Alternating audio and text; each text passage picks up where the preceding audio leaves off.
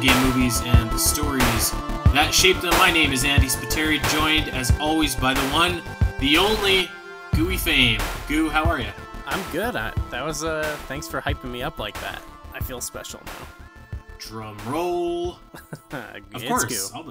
Anytime. You should always feel special. Yeah, I'm good. How are you? I'm doing pretty good. I got the week off, so I'm doing some painting around the house, and I went to the old dentist today, so that was lots of fun. And I've been watching some virtual theater-esque movies, like kind of late night. I watched Gianni Mnemonic the other day, based off Adriel's recommendation. First time in like literally forever I had watched that. So watched a couple old classics last night. We got some Primal Fear going on. Lots of old movies and stuff. So having a nice week. You're in the zone. I like it. Yeah. And we, Gooey, are going to be in the zone today, because originally our episode was going to be all about Monster Hunter, but I think we kind of thought that it was coming to like streaming or something right away, and I guess it's not. It's coming out like kind of like a theatrical run almost. I think there's been some mixed messaging, because I remember it saying it was coming to theaters and streaming December 20th, and then the 20th came around, and then I saw coming to theaters is December 25th. But like it's still, you can still find places saying it's going to be streaming, but if you go to any of those sites, I went to like Vudu and Amazon, and it just lets you pre-order it. So I don't know, I guess 2020 has kind of gotten to a lot of places with the film release. So, there's some gum in the works there, I guess. Yeah. So we're going to be covering that later. And actually, before we get on to today's topic, Goo, do you want to hear some bullshit? So I would love to hear some bullshit.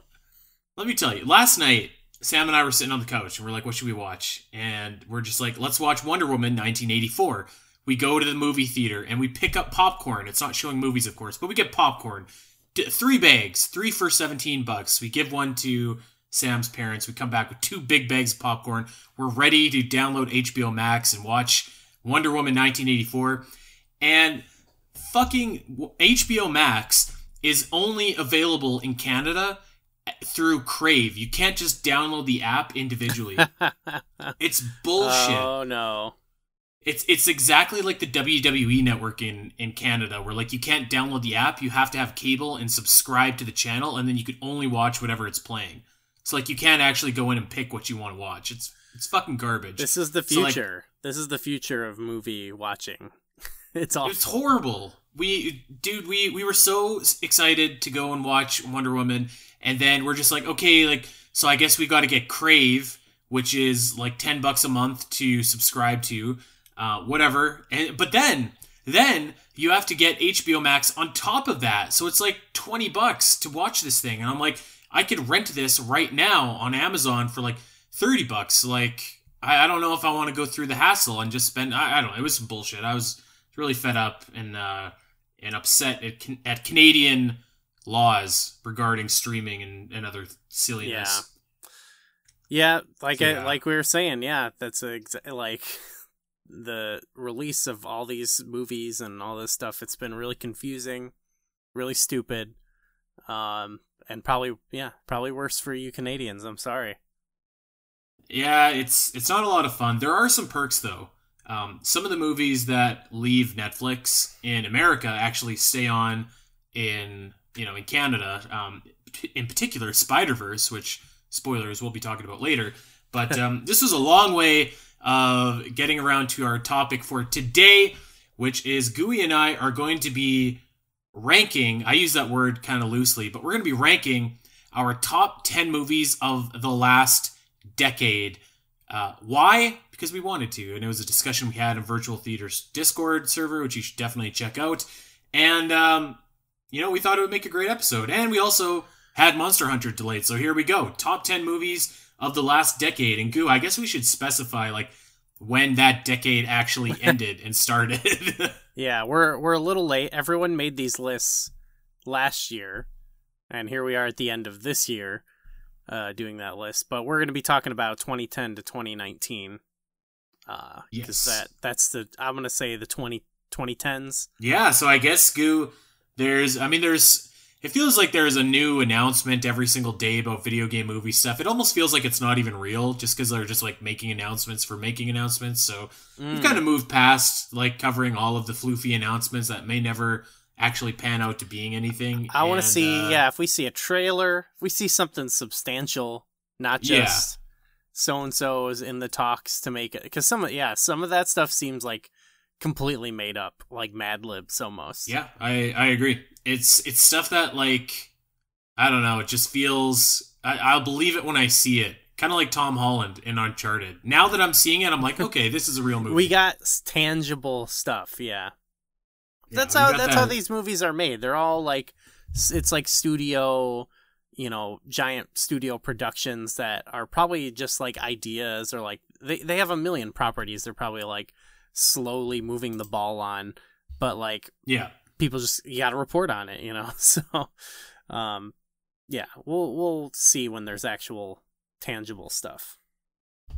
Well, what is absolutely tangible is our top 10 movies of the last these exist. Decade. Yeah, these are real, and these were all awesome.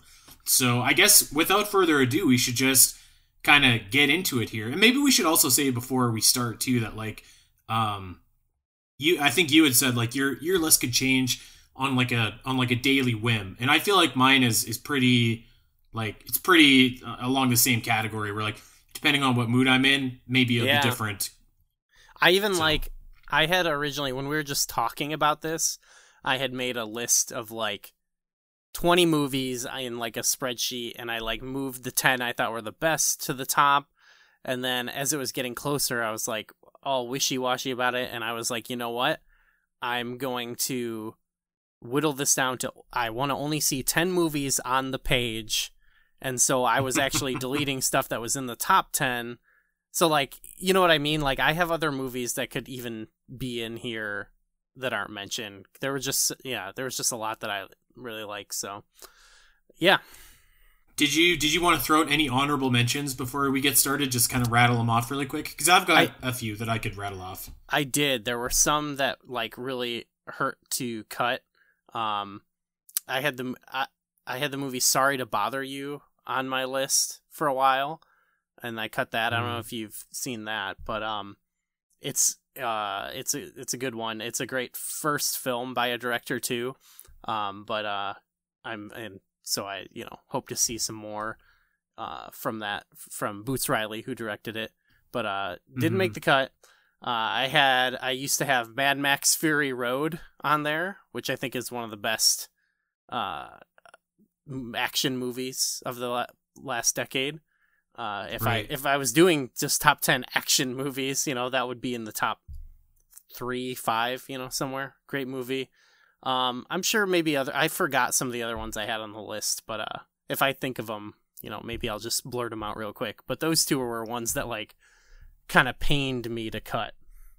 Yeah, I was thinking about Mad Max for my list, and I put that in my honorable mentions. Yeah, it's funny because I watched it the first time and I was like, I don't know if I like this, and then I watched it the second time and I was like, what was wrong with me? This movie like rocks. It's awesome. Yeah, it's there's some things about it that I can say in regard to some other movies on my list, so I won't belabor that too much. I've got 5 honorable mentions that I want to rattle off here really quickly. The first of them was John Wick 2, which, if I'm being honest, probably is in my like top 10, but I want it to be a little bit different from you, and fair enough. I'm using my crystal ball to see that there's probably going to be some Wick in our future. We don't need to talk about it too much. Social Network I thought was like awesome. It was such a surprisingly awesome movie. I thought when I like heard the concept, I was just like, Jesus, they're making a movie about Facebook. But I thought it was awesome. Arrival, which is like one of the most awesome sci-fi thrillers. That was I had that. It didn't approach my top 10, but it was in the top 20 there. So yeah. Yeah, I think like it's just such a solid concept and like a realistic concept, and it's got great acting, a good twist. It was a really well done movie. And I I actually think that was probably my favorite movie of 2016. Although I think 2016 was a pretty weak year for movies looking back. Yeah, I recall that. Yeah. I would put I feel like a lot of people dump on this, but like I really loved Prometheus, so I'm gonna put that on mine. I love Alien, and I loved like the lore and the world building and stuff like that. And I thought that David was awesome. And then my last honorable mention is Avengers Endgame. And you know what? It's an awesome movie. I have no shame in saying that, like, I think that this movie is absolutely awesome. But like, just really for like the moment of the movie, the moment in the where we were as a culture almost outweighs what happened in the movie itself. You know, like it was such like an ending to this superhero movie boom that I thought that it was just like it was really well done. It was a lot of fun in the theater, and I loved it. That's one that like I had a lot of fun watching it, and as time has gone by, it's like the thought about like ever revisiting it or anything, I'm just like, I don't know. Like it was a fun experience, but as a movie that you just like sit down and watch, it doesn't do it for me in that regard, you know. I think I could agree with you actually, because like I said, it's more the experience and like where we were in like kind of our superhero movie journey than, because like Endgame isn't my favorite Marvel movie. It's you know, I like several Marvel movies more than that one, but I didn't put any of them on my list or honorable mentions. So yeah, there's something about Endgame. It was just the end of an era. There was actually that time. There was that period where everyone was freaking out because Martin Scorsese compared it to a theme park ride, or like Marvel movies in general. But that's actually how I kind of feel about it, but like not even totally negatively. I just feel I like went into that for like a fun time and had a fun time, you know. But it's not like a movie I think about and I'm like some of these other movies we're going to talk about are movies I think about all the time because they like emotionally resonated with me. And if Endgame resonated with someone, that's totally cool too, you know? Yeah, totally. No judging on this show for y'all's movies. I mean, Jesus, I watched Johnny Mnemonic the other night. Like how that is literally one of the worst movies ever, and yet I think it's kind of awesome. I take offense to that. I think it's that's a great flick. It's so bad. Sam asked me at one point if Uwe Boll directed it. Oh, come on. I was like, well, I don't know. There's where we differ, because he's a master. Uwe is a master, I think. So I want to watch some of his 2010's movies because I've heard they're interesting. When was Far Cry made? That seems like a Knott's movie. Yeah. I'm sure that he has only got better with age, but yeah, I guess let's get right into it here, Goo. Do you want to go first? Sure. Well, actually, so I put at my number 10 because I just wanted to get it out of the way. I put John Wick at number 10, just so we can move on past John Wick, and I put the first one, kind of just represent the series. Though I didn't want to cheat or anything, but it's just really hard for me to pick. But if I were to pick one to represent, I would pick that first one because it's such a tight film in terms of the story and everything, and it's so self-contained and everything. And the things I love about the following ones after that is they like expand the world and the lore from like a series standpoint, and they kind of like sequels do up the bigness and like the wackiness and the stunts. And I love them too as stories, as individual movies, but I think this first one is clearly like, if I was just rating it, there was some subjective scale, I feel like this would be the best movie. You know what I mean? Yeah. I can't argue with that. I wanted to put John Wick in my top 10 too, and I think I narrowed in on number 2 as my favorite, but like really it's hard to kind of separate the three of them. You think of like the John Wick trilogy, and that's kind of what you think of. Yeah. So yeah, I mean, like, we did a whole episode on John Wick, too, yeah. And like it rules. It absolutely rules. Like, what else can you say? It's so well choreographed. It's just like you've got this great shit heel. You've got this great hero. You're rooting for the hero. It's just off the charts.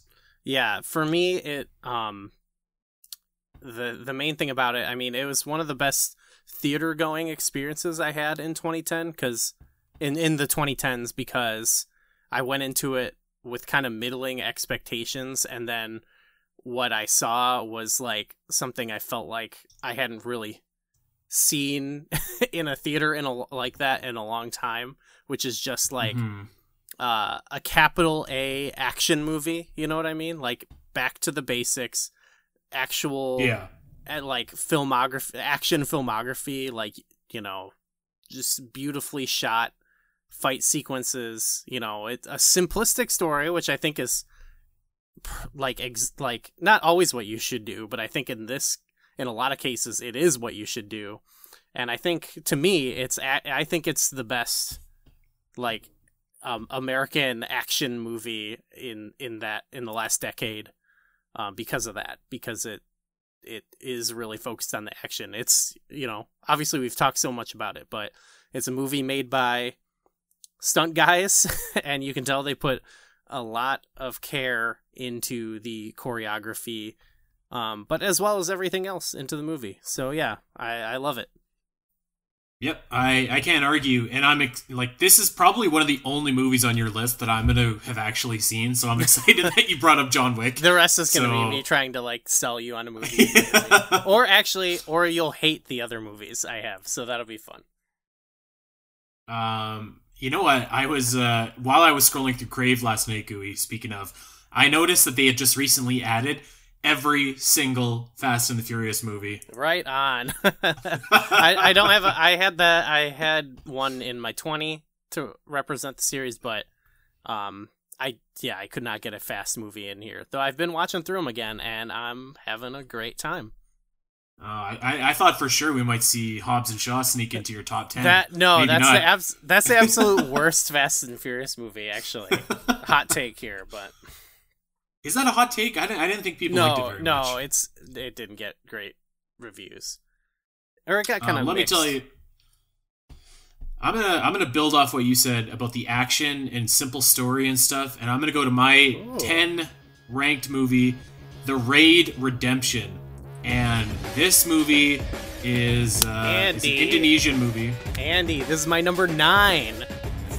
Oh, hell yeah. Okay, let's converge. I put it at 10. I put John Wick at 10 and just wanted to get it out of the way. And I put The Raid at 9 because I was like, I cannot honestly say that John Wick is better than The Raid, even though I like it more. You know what I mean? I agree. I'm not trying to make a subjective list because I don't think that exists, but I just I would feel like such a scrub if I said John Wick is better than The Raid.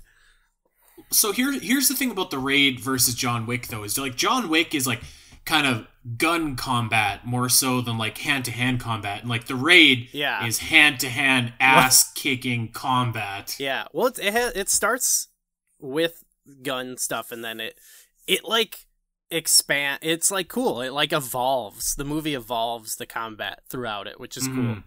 The John Wick series evolves to hand more in the third one, which is why he fights dudes from The Raid in the third one. You know, I can't tell you how big I popped when I was like, oh my god, I think I recognize him, but from where? And when I finally figured it out, I was like, oh my god, that's fucking so cool.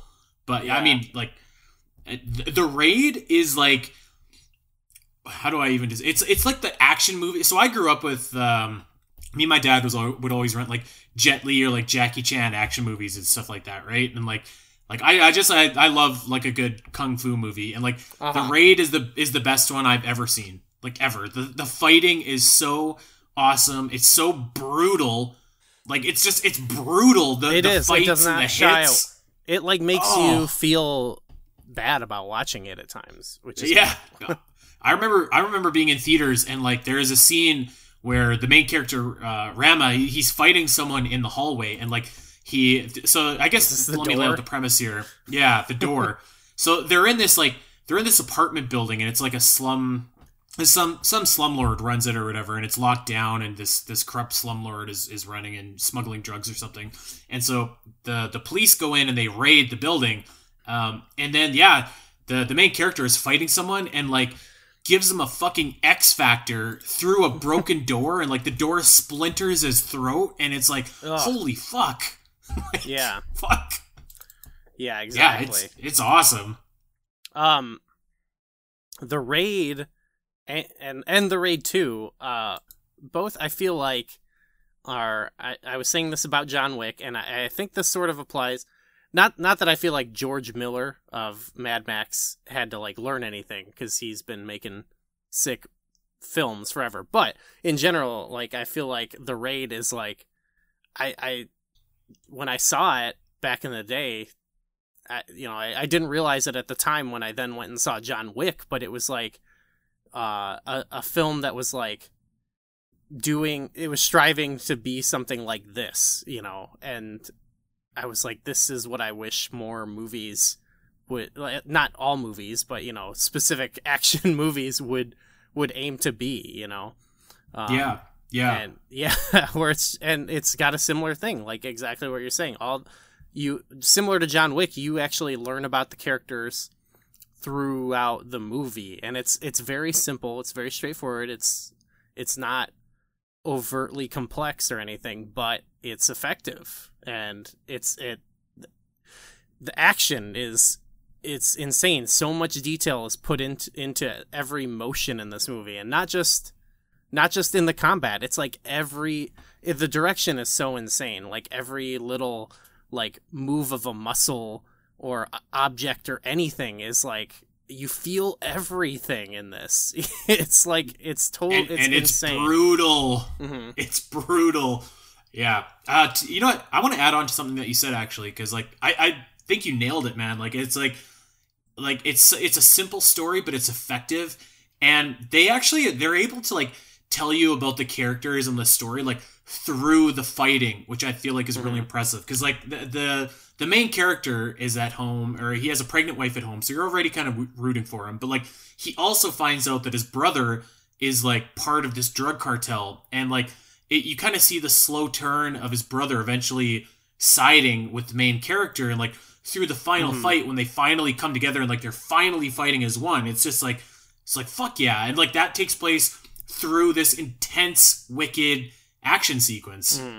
Or it's even like, too, it's not even in just the fighting too. You're totally right about that, but it's also, it is just in like in like the decisions they make, and the movie's set up to where you can follow everything that's happening, and like every decision feels momentous, even if it is just as simple as like, we need to break through the floor to go down here. Like you're just constantly following it, and that invests you even more. It's not like a clusterfuck, but like, yeah, you learn so much about people just through these very basic things. Like the drug lord you mentioned, they introduce him by, he's just got these hostages or whatever lined up, and he's just one by one shooting them in the head, and he gets to the last one, and the gun's not loaded, and so he puts the gun on the guy's shoulder and says, wait right here. He goes over to the desk, opens it up, and it's just an empty drawer with some loose bullets and a hammer. And that's it. And he just grabs the hammer. And it's like, that tells you, you don't need, I mean, it's fine when movies do this. I think there's a lot of great movies that do this, but you don't need like 20 minutes where you get some sad backstory of this guy. You know what I mean? You learn more about him through the movie, and through his connection to the corrupt cop and to his sidekicks or his henchmen, and that's how you, not, I don't want to say always, because I don't like the, like, establishing some dogma about it, but like, that's how you tell an action storyline, Yeah. I'm fired up. Words out of my mouth. Yeah. I can't believe that. I wasn't expecting The Raid on your list. Well, at all. So I'm stoked. I love The Raid. I love The Raid 2, and I was thinking about them. I'm like, I love those movies. And the reason I'm talking so passionately about it is because I was like, well, I haven't seen it since it came out, but I was like, I should watch this and see, and if I want to talk about it on the podcast. And yeah, I watched it last night, and I was like, hell yeah, this is obviously on the list. It's obvious, yeah. Oh, so I'm still fired up from rewatching it. I should watch it tonight. Yeah, and what? I want to give a shout out to how I actually discovered that this movie even existed in the first place. So Mike Shinoda of Linkin Park actually did the score for this film, and like it's a sick score. I think it's a great score. It's banging. It actually kind of sounds like it would be. It's like an early 2000s kind of sound, which makes sense, I guess, because he's like from Linkin Park. But it does sound like a throwback, and it's already kind of now a 10-year-old movie, but it just sounds like a throwback to a different time in like action movies, you know. And I love it. It's so good. And you can totally hear also, I feel like there's some influence in like John Wick. Like John Wick, I think, kind of gets some of the feelings from it in some of the tunes. Yeah, it was a great score, and I think I was following Mike Shinoda's blog, and I still love Mike Shinoda also. But yeah, he led me right to the movie, and I went and saw it in theaters, and I was just like, holy shit. I walked out feeling like I'd gotten punched in the face. It was awesome. Yep, it rocks.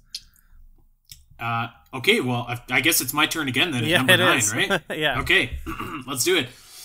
So number 9, I put down The Wolf of Wall Street by Martin Scorsese, starring Leo DiCap.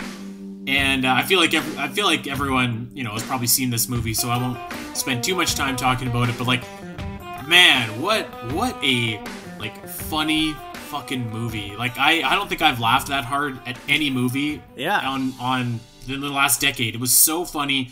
Leo was so good. Jonah Hill was so good.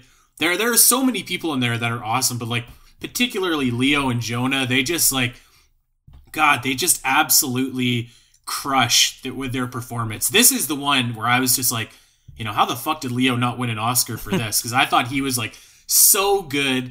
There are so many scenes that, I mean, like, it's the type of movie that's like, it's horrible comedy that you shouldn't be laughing at because they're like destroying people's lives and saying things that they really shouldn't. But right, it's a great like commentary on the time too. Yeah, on the time, and then like you do see towards the end when you see him finally go like too far and everything's catching up to him, and like I think there's the one scene where like he hits his wife or something like that, and it's just like, and that's the moment when you're just like, all right, I'm not rooting for this guy anymore, like fuck him, right? And it does, like, it kind of glamorizes it at the beginning, but then it takes you right back down at the end. I thought that this movie was just like, it was awesome. I don't know what I was expecting when I saw it, but I wasn't expecting like this much fun, but I had a whole heck of a lot of fun watching this movie. Yeah, right on. See, that's one that could have easily been on mine. This didn't really be that much of an issue, but I was like, okay, I'm going to limit it. I'm not going to talk about multiple movies from a series. And I was also like, I kind of want to only talk about like multiple directors and stuff like that. And Martin Scorsese actually put out like, I feel like 4 or 5 movies in that last decade that I loved a bunch, so I kind of had to limit it. So I don't have Wolf on mine, but like it easily could be. Right. Yeah, I just like this one to me. It was just like so much fun, and it was just funny. And you know, I probably shouldn't have laughed as much as I did for some of the scenes, but like, yeah, it blew me away. Like I wasn't expecting it to be as funny as it was. Okay, yeah. There's a lot of great humor in some of his movies. Like he's good when it's like you can almost feel when it's like meant to be a comedy as opposed to some other movies. Yeah, I agree. Well then, yeah, maybe I'll go out of order here too, and I'll bring up a movie that I know I don't know how you felt about it, but The Irishman I have on my list.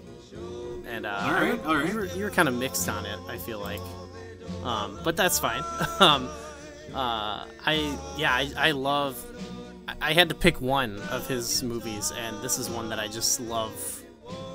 I just kind of like I feel like with Wolf, and I also recently watched his movie Silence, which came out in the last decade. And obviously from even before that, but like he makes it seem so easy to have all these like very complex, compelling characters, and he makes it seem so easy, like where they feel so real, but and real in the sense that like it's not like where you just watch a movie where there's a protagonist who's the hero, and it's also not as simple as like he's an anti-hero. It's just like these are all just like these people with all these different intricacies, and something Martin Scorsese talks about a lot is about like how contradictory people can be sometimes, and how they act against their own interests and stuff like that. Or sometimes they do things because they're so committed to something. And I don't know, this is all very vague, but I just feel like this movie was like, The Irishman was kind of like his masterwork in that regard. Like, just I felt everything about all these characters, and it was so compelling to me. Yeah, I wouldn't say like I loved the Irishman, but I thought that like the main problem for me was like it was so long. Like it's almost a 4-hour movie or something, right? Like it's really long. I don't think it's that long. It definitely tops 3 hours 3.5, for sure. Yeah. Let's see. Okay, so it's 209 minutes. So that's a long movie. So that the problem for me was kind of, I thought that it actually really picked up in like the second act and then in the third act. But the first act to me was a little bit slow, and it didn't capture me. But I will say that like I thought that almost everyone to a man in the movie, like acting wise, was really on their game. Like really and on that's their game. Too, it felt like a victory lap almost of, a lot of these people, who are just like legends at this point. Just felt like just that I get what you're saying. Like it's long, but like I feel like a movie should, like, if it's going to be that long, it should justify its length almost. And ones made by him or others like that really do. Like, I love, like, every moment of the movie. Like, I feel like I'm just, like, luxuriating in it, as opposed to seeing some, like every bloated blockbuster now has to be, like, over 2.5 hours long. And I get this is an hour longer than that, but, like, when those movies should be like 90 minutes, So that's where I land on it, is like, I love a good short to the point. Like The Raid is like an hour and 40 minutes. That's ideal. The Raid shouldn't be 3.5 hours long. But yeah, The Irishman, I just, I love it. I love living in that movie and like feeling those characters and everything. I don't hate long movies. Like I love Return of the King, but like this movie is literally 3 hours and 48 minutes, and like it's too much for me. It is long, yeah. That's a long mother right there, and like I'm glad that I didn't like shut it off or anything. Like I stuck with it, and I got to the end, and I was just like, okay, like this actually did turn out to be like a pretty good movie. I wouldn't say it was my favorite Scorsese though. Yeah. Which is fine. Yeah, you had Wolf on there. And you know what? If you get a chance, you should check out Silence. You'd probably like the cast. It's got Adam Driver, Andrew Garfield, Liam Neeson. That sounds like a hell of a cast, actually, yeah. It's amazing. I didn't know, I don't want to talk about this movie too much, but I didn't know I would be so moved by an Andrew Garfield performance, He was amazing, so... Yeah, he was really good in Social Network. Right? Yeah. Andrew. Okay. Actually, so was Justin Timberlake. He was awesome in that movie. JT's actually a sick actor. I don't care what anybody says. What was that one movie with the time where they had a limited amount of time? Do you remember that? A limited amount of time. It was like a dystopian future world, and like everyone had like time was like a currency of like your life. It looks so stupid. That sounds sick. We should watch it. Yeah, I'm sure it's horrible, but I'm not trying to take away from JT. Shout out to JT. Okay, my number 8. You know what? I wasn't going to include it, and I was like, God damn it, no! I'm going to. I feel no shame in saying that The Dark Knight Rises is my number 8. Okay. I don't care what anybody says. I love this movie. I love Bane. He's awesome. I'll give you that. It was the conclusion. It was the conclusion to the best superhero kind of series that we had ever seen. And yeah, you got such a nice ending for all of these characters with like Bruce and Selena, and then like the final shot with Gordon telling when Batman tells him that Gordon, like, you know, put his coat around him as a young boy, and that really changed or helped him in a moment of need. This movie rocks. Like, if you really look at it in like an analytical kind of way, I think that it kind of falls apart, because you're like, why the fuck would Wayne Tech's like entire like tech department be on the ground level that Bane could just blow up into the sewer? But like, you know what? Fuck, whatever. I don't care. It was fun. I thought that Bane was absolutely great. We're still doing the Bane voice like 8 years later. You're right. We're still, you know, it had a lasting impact. So yeah, Dark Knight Rises. I would probably admit that in a lot of ways it's probably the weakest of the three movies.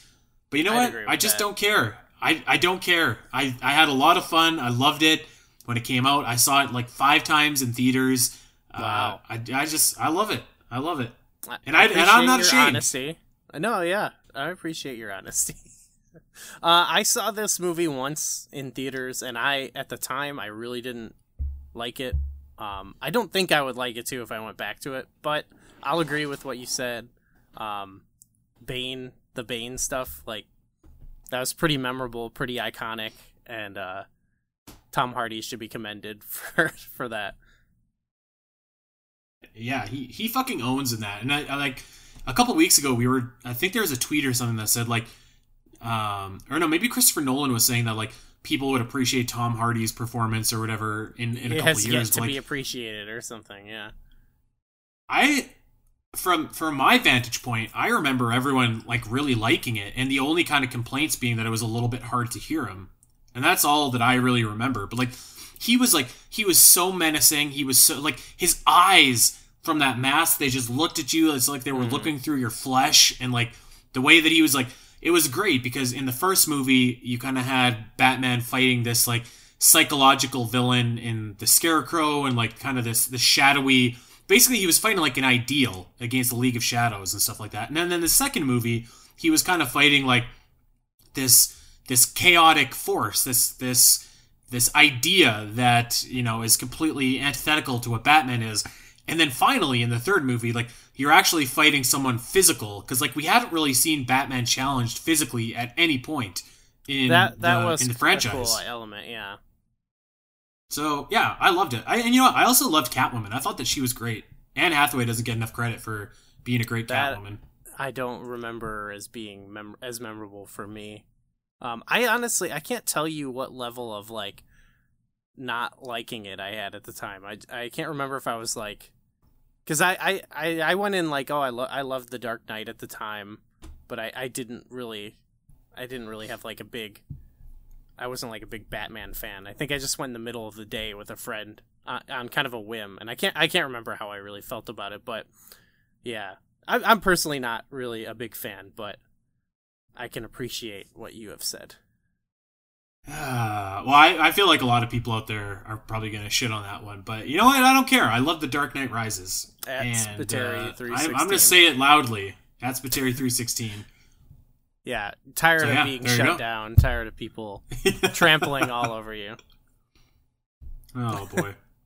All right, let's keep it going, Goo. What do you got for us next? This was a movie that I bumped off some of the movies I said that I felt bad about to put this one on. It was in like the 11 to 15 range, but I was like, you know what? This is a top-notch movie to me. You tried to guess it, and I said, no, it's not on the list, but it is now, and that's Parasite. Nice. Yeah, I almost had, like, there's something, you made me think of it earlier, maybe with, like, well, I don't know, it's in all these movies, like John Wick and The Wolf of Wall Street, in that I love a movie that can make me feel, like, almost every human emotion possible, you know, and this movie has that, like, it's, you know, it's like a weird, it's like a thriller, a drama. It's horrific. It's funny, and it's just the craftsmanship. It's a math, like in terms of like the form of filmmaking or whatever. It's just an impressive movie on every level. And yeah, it's something that it stuck with me for a while after watching it too, because it's It's like this exploration of the effect that everyone has from like living under capitalism or whatever. But it approaches it in such a like more unique way, more interesting than just like it's bad or it's good. It shows how it affects all these different types of people, and it just feels very real, And it has all these fascinating characters that, like I was saying, with like the Scorsese movies, where it's like you just kind of feel all these different things they're experiencing, and it just carries all these like tones on its back so effortlessly, and it's amazing. You know what? I still haven't gotten around to watching that movie. And I don't know why. You might like it. You might like that one, yeah. I'm sure that I probably will. I just maybe I was waiting for it to hit Netflix or something like that. I'm not sure. Yeah, I'll definitely check it out as soon as I can. Yeah, it's it's one that I think about from time to time, and just it hit me in a particular way. Yeah. All right. Okay. Well, I'm gonna hit you with my number 7 here, and this is a movie that I'm pretty sure that you like as well. But when I was looking back, I was actually like putting together this list, and I was surprised how consistently high I ranked this. Like, if you would have asked me before we did research for this episode, I wouldn't have said that this was a top 10 film. But here we go. Number 7 for me is Get Out by Jordan Peele. Again, it's such an awesomely disturbing movie, because it's like, it gives you that sensation where like you're watching it and like it's like things are too perfect, and you're just waiting for the other shoe to drop, and you're like this isn't right, this can't, like, something bad is gonna happen here, and it's just like something isn't right, and you don't know quite what it is. And like, I'll never forget the scene where like the main character Chris is outside at night, he's like secretly trying to smoke, and like there's someone running top speed at him. And like it scared the shit out of me, and like it sounds ridiculous when you say it, but like that was so creepy. Or like, and as you kind of peel back the layers of like what's going on with this sinister like plot and it's like this kind of goofy like thing that they're doing. They're transferring consciousness between bodies or whatever, but like they make it work, and it never seems hokey. I thought that it was great, and then like the reveal with Rose was like so heartbreaking and devastating, but also is like inevitable. This is great. This was a great movie. And I was like I said, I was like surprised how much I was like, okay, like I think this is a top 10 for me. Yeah, it was in there for me too, and I just didn't mention it. Was in my honorable mentions, but I didn't mention it because I thought you might bring it up. But it's so good. I love it too, and because I thought I saw someone say like recently, like what's been a movie. This was almost a counterpoint to it, because it's like there hasn't been really a movie that has like captured like the Trump era that well.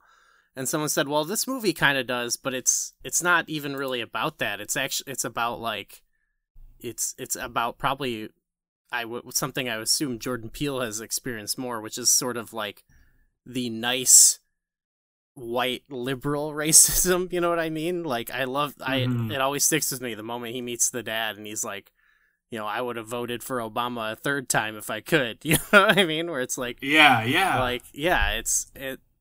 which is something that's like also like insidious there too. Like it's just underneath the surface, it's not like MAGA people or whatever going out screaming in your face type of racism, and so I think it's like subliminal and it's creepy. Yeah, and that's what it's the movie really hits that. And I love too that it's as a like horror or thriller movie or whatever it is, it's like to the point. It's an hour and like 45 minutes or something. You know what I mean? Like it is just like boom, boom. Like it almost feels short, but in like a good way. It's like the pacing is just awesome. And all the performances are awesome. Oh, yeah, absolutely. I think like the two main performances. What are their names? Daniel Kaluuya and Yeah. Allison Williams. If I'm looking at that, yeah, they Mm-hmm. were like especially like really awesome. You know, I was thinking of this movie the other day actually because I was watching, or I'd started to watch on Netflix. I'm thinking of Ending Things, which had a really cool looking trailer. I don't know if you've seen that or not, Goo. No, no, I've heard of it, but And so I was watching it, and like they were driving together in the car for like 25 minutes, and like nothing. It wasn't engaging at all, and it kind of made me think of like Get Out because it's like almost a similar premise where like you're meeting your parents for the first time, and like it's this new couple, and like there's some other kind of trippy stuff going on, but like. When I was watching that, I was like, "Fuck, this sucks! Like, let's speed it up and let's get to the point." And it just made me appreciate Get Out yeah. even more. Well, that's well, I haven't seen that, but that's like a different kind of movie almost too. So it Yeah. it's more like, I don't know, reflective, like sitting around thinking about stuff type of movie. Well, Yeah, Jordan there it Peele. is. He's and Us was great too. I like Get Out more, but I thought it was a great. If not, it wasn't as like tight of a movie, but it was very interesting and very cool. So yeah. I thought that you didn't like Us for some reason, actually. No, I did. Yeah, I do like that movie. I Oh, just don't yeah, like. I liked it a lot. It was just a bit more. Um, I don't know. Like I just feel like Get Out is such a like tight little package of a movie. You know what I mean? And Us is a bit, which I like it. I like that I don't. Not every movie should be the same. I like that Us is a bit more. It's a bit more goofy. Like there's a lot of like loose threads in that are like, what's going on here? In a way that I actually kind of like. Yeah, that's fair. I thought that Us was good, but I think that Get Out is better. Yeah, hell yeah. Yeah. All right. Well, is that to me now then? My number 7. The ball is in your court. Yes. Okay. This is another. No. This should be number 6. Oh, 6. Oh yeah, my numbering's off because I had Irishman actually at 3, but it just made sense to talk about it. Anyway, my whatever number is another movie that it just really personally got to me. I haven't actually watched it since then, but I was kind of thinking. I always think about it, and then I was kind of like remembering stuff lately, and I was like, "Yep, totally." Which is this movie called Nebraska, and it is a movie. It's got Will Forte, who's like a comedic actor who was on SNL, which was really intrigued me at the time. And his father is played by the legend Bruce Dern, and it's like this almost, it's like a family drama between the two of them. It's comedic too at times, but it's about him traveling with his father, who's kind of senile, to Nebraska from Montana, because his dad thinks he's won one of those like sweepstakes things that's probably not real. And it's just kind of a movie about exploring their relationship. They also have his brother played by Bob Odenkirk. But it's just exploring this character who's kind of like, he just works at like a retail store while his brother's successful, and he has like this estranged relationship with his dad. But the thing that like really hits me about it is that it just captures the Midwest so well, and it captures kind of like the quirky and funny side of it that you kind of poke fun at, but also kind of the banality of it or whatever, like kind of just the like straightforward, like boring nature of it. Not, I don't even mean boring in like a negative way, but there is some negatives to it. But anyway, it just really hit home for me because like there's just a scene where they end up in his dad's hometown, and there's a lot of time spent there with like reconnecting with his old like friends, and like they think he's won the sweepstakes, is going to be a millionaire too, so there's this funny aspect where they're all sucking up to him. But they go visit his actual family, and Will Forte's character is interacting with a lot of his family he hasn't seen in a while, and just the like type of people that they all are. Like I saw a lot of my own interactions with my family there and how strange and like awkward and like this uniquely kind of Midwest. I'm sure it's universal too, but I don't know. It just really, it really struck me in that way. And so I don't know. It just really, I don't know. It's great. It's a great movie. And, if you're from the Midwest, you'll probably love it. There you go. Would it surprise you to know that I have not seen that? No, it doesn't surprise me. Though, you know, maybe you'd get something out of it. It's just, it takes place just south of you, right? So that's true. Yeah, that is true. Maybe there's something to the Canadian Midwest or whatever you call your region. What's your region? We're the West. There's a show about the Canadian Midwest. It's called Corner Gas. I've heard about it. Yeah. It's a Canadian Saskatchewan kind of thing. I'm not really sure if but I don't think Montana's the Midwest and Nebraska might be, but it is the same feeling, you know. I still have problems kind of placing, like I feel like I know most of like the border states, like the ones that are on the coast and the ones that are on like the bottom, but like when you get to the middle, like for me my geography just kind of mixes together like a big smoothie. They're a lot more squares. It's hard for me. Yeah, well, you guys have so many states. Like, you have an absurd amount of states. Nobody needs that many states. Yeah. Take it or leave it, I guess. We could shake them up, sure. It looks like it was nominated for a bunch of Academy Awards, so it probably is pretty freaking good. Yeah, it was cool, and it was cool again to see someone who I've only seen be like MacGruber on SNL. Be like like a purely, well, there's a lot of comedy in the movie, but you know what I mean, like a very meaty role. And yeah, I don't know, it's just, if you just, anyone out there, if you just want to get a glimpse of it, if you just go like look up the scene where he's like meeting his family, it really, like, when I first saw it when I was younger, when I was in my early 20s, I just thought of like, how awful is this, like, how, you know, like this poor schmuck is in this awkward situation with his family.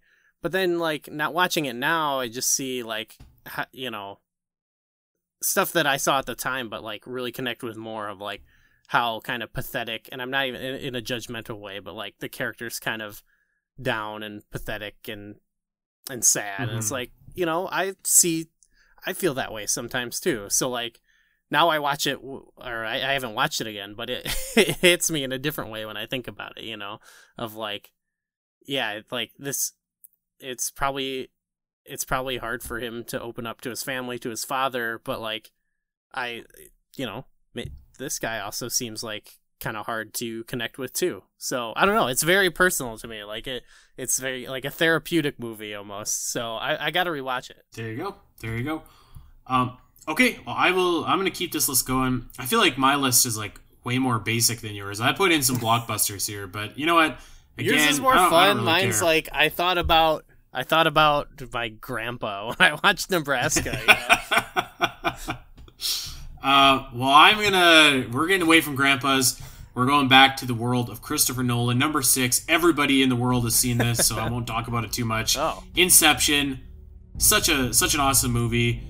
Again, great performance by Leo. Such a cool concept, and like really just at its core, it's like an awesome heist movie, which I kind of love. Like I'm just a sucker for like heist movies and like pulling off the perfect caper or whatever. I love a good caper. Dude, like actually, it's got like a 6 supporting cast. I mean, again, like I feel like everyone in the world has seen Inception, so like I don't need to beat it up too much. We all know like about the cool hotel fight scene where like the gravity is all wonky and stuff. What a great movie, and also just a fantastic score too by Hans Zimmer. What a wicked soundtrack it had.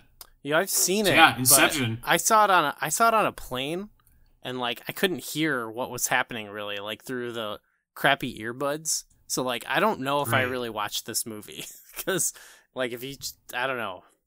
So I don't have much to say about it, mostly because I haven't really seen it. But I don't know if it would be one that I am big on. I'm not a big Nolan fan personally, but Yeah. If I had to pick a Nolan movie, I liked Dunkirk a lot. So I was going to say, I don't know if it would be your cup of tea per se, but it does kind of have like the same kind of thing that Dunkirk had, where like so in Dunkirk with the 3 different timelines going on all at once, you kind of get like the same idea in Inception, because you have like the multiple different layers of the dream happening at one point, and like you see these characters interacting, like time moves more rapidly the deeper that you get. So what takes one character like 2 seconds to do takes like an hour for the other characters to do, and et cetera, et cetera. It's like, it's just like really clever.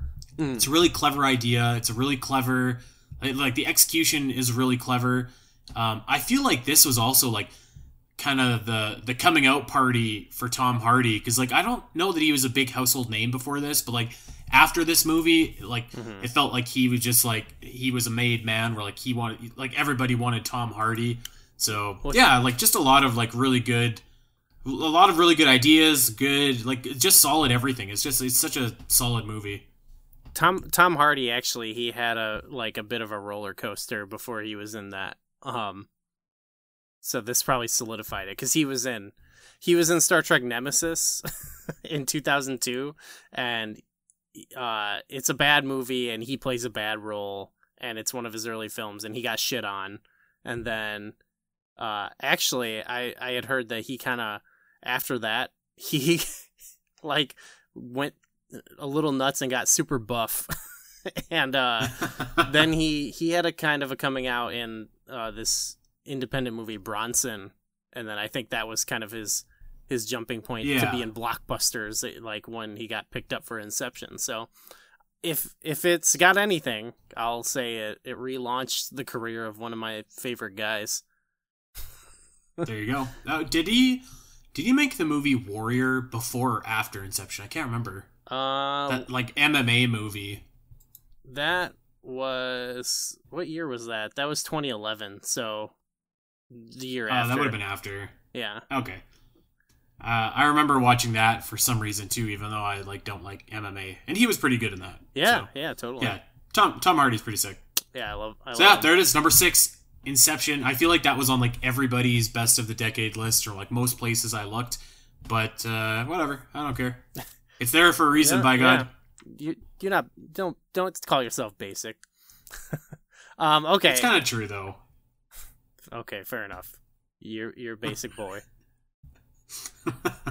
Just kidding.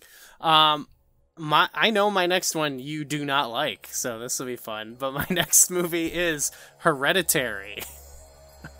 Oh, jeez. So this is great, because we're having a bit of a cultural exchange here between you and I. But I don't know. Okay, what do you say about this movie to Andy right now? That's what I wonder.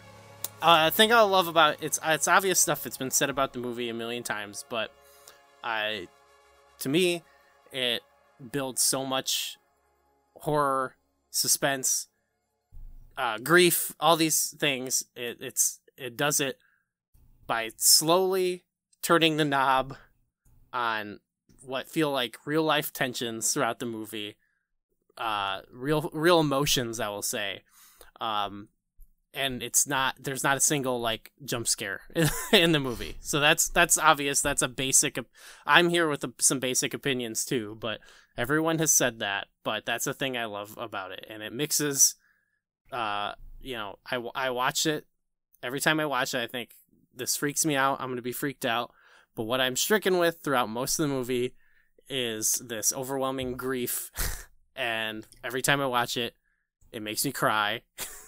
and I become a big baby, and I become so overwhelmed with all this, all the grief and terror that's in it. And then to me, it releases at the end in this. It's like a dam bursting, and it's so overwhelming and incredible. I think the ending is fantastic. You know what? I will say that I liked the ending, because the ending, spoilers to anyone that hasn't seen this. So basically, they're trying to like convert the brother, right? Yeah. At the ending, yeah. So I kind of liked that idea that the brother was like slowly being like groomed, maybe even against his will, to be the leader of that like cult or whatever the hell it was. Right. They wanted to put the old leader's soul into him or whatever. Yeah, or the demon or whatever. Yeah, that was cool. I don't know, man. I just thought it was kind of hokey, like the ghost. Like I'm not a big like paranormal kind of fan. Like I think that shit's kind of hokey to me. And like there's one scene at the end where like her body's kind of like flying around or like jumping on walls or something like that, and I don't know. I was just kind of like that's the release that gets me. I feel like that scene is so crazy and overwhelming. It's amazing. It wasn't for me. I thought that was like hokey. It does it to me with such restraint throughout the movie to lead to that, because there's all these moments in the movie that are clearly like you could just set this like jump scare into it, show something so freaky, but instead it's always so restrained up until the end. One great example I can think of is when she goes to, and her like friend shows her how she communicated with her dead son for the first time, and they do sort of this seance or whatever, and it's this like, oh, if you can hear me move the cup type thing, right? And they have their hands on the cup, and so this is a great moment to have something really scary. But what you see is the cup move for a little bit, and then you see Toni Collette's character, because like react how you would in real life to this thing, which is she's overwhelmed and terrified, and the camera moves up from the cup and is just showing her reaction to all this while the music swells and you hear the woman talking and the cup moving, but you don't see it. It's just you're getting her pure reaction to it. And I thought that to me it sold actually how horrifying, or like not horrifying, but how like scary that would actually be. Of course, in the moment I'm watching it, I'm not scared. I'm watching her and I'm like, holy fucking shit. You know what I mean? Like it felt real to me.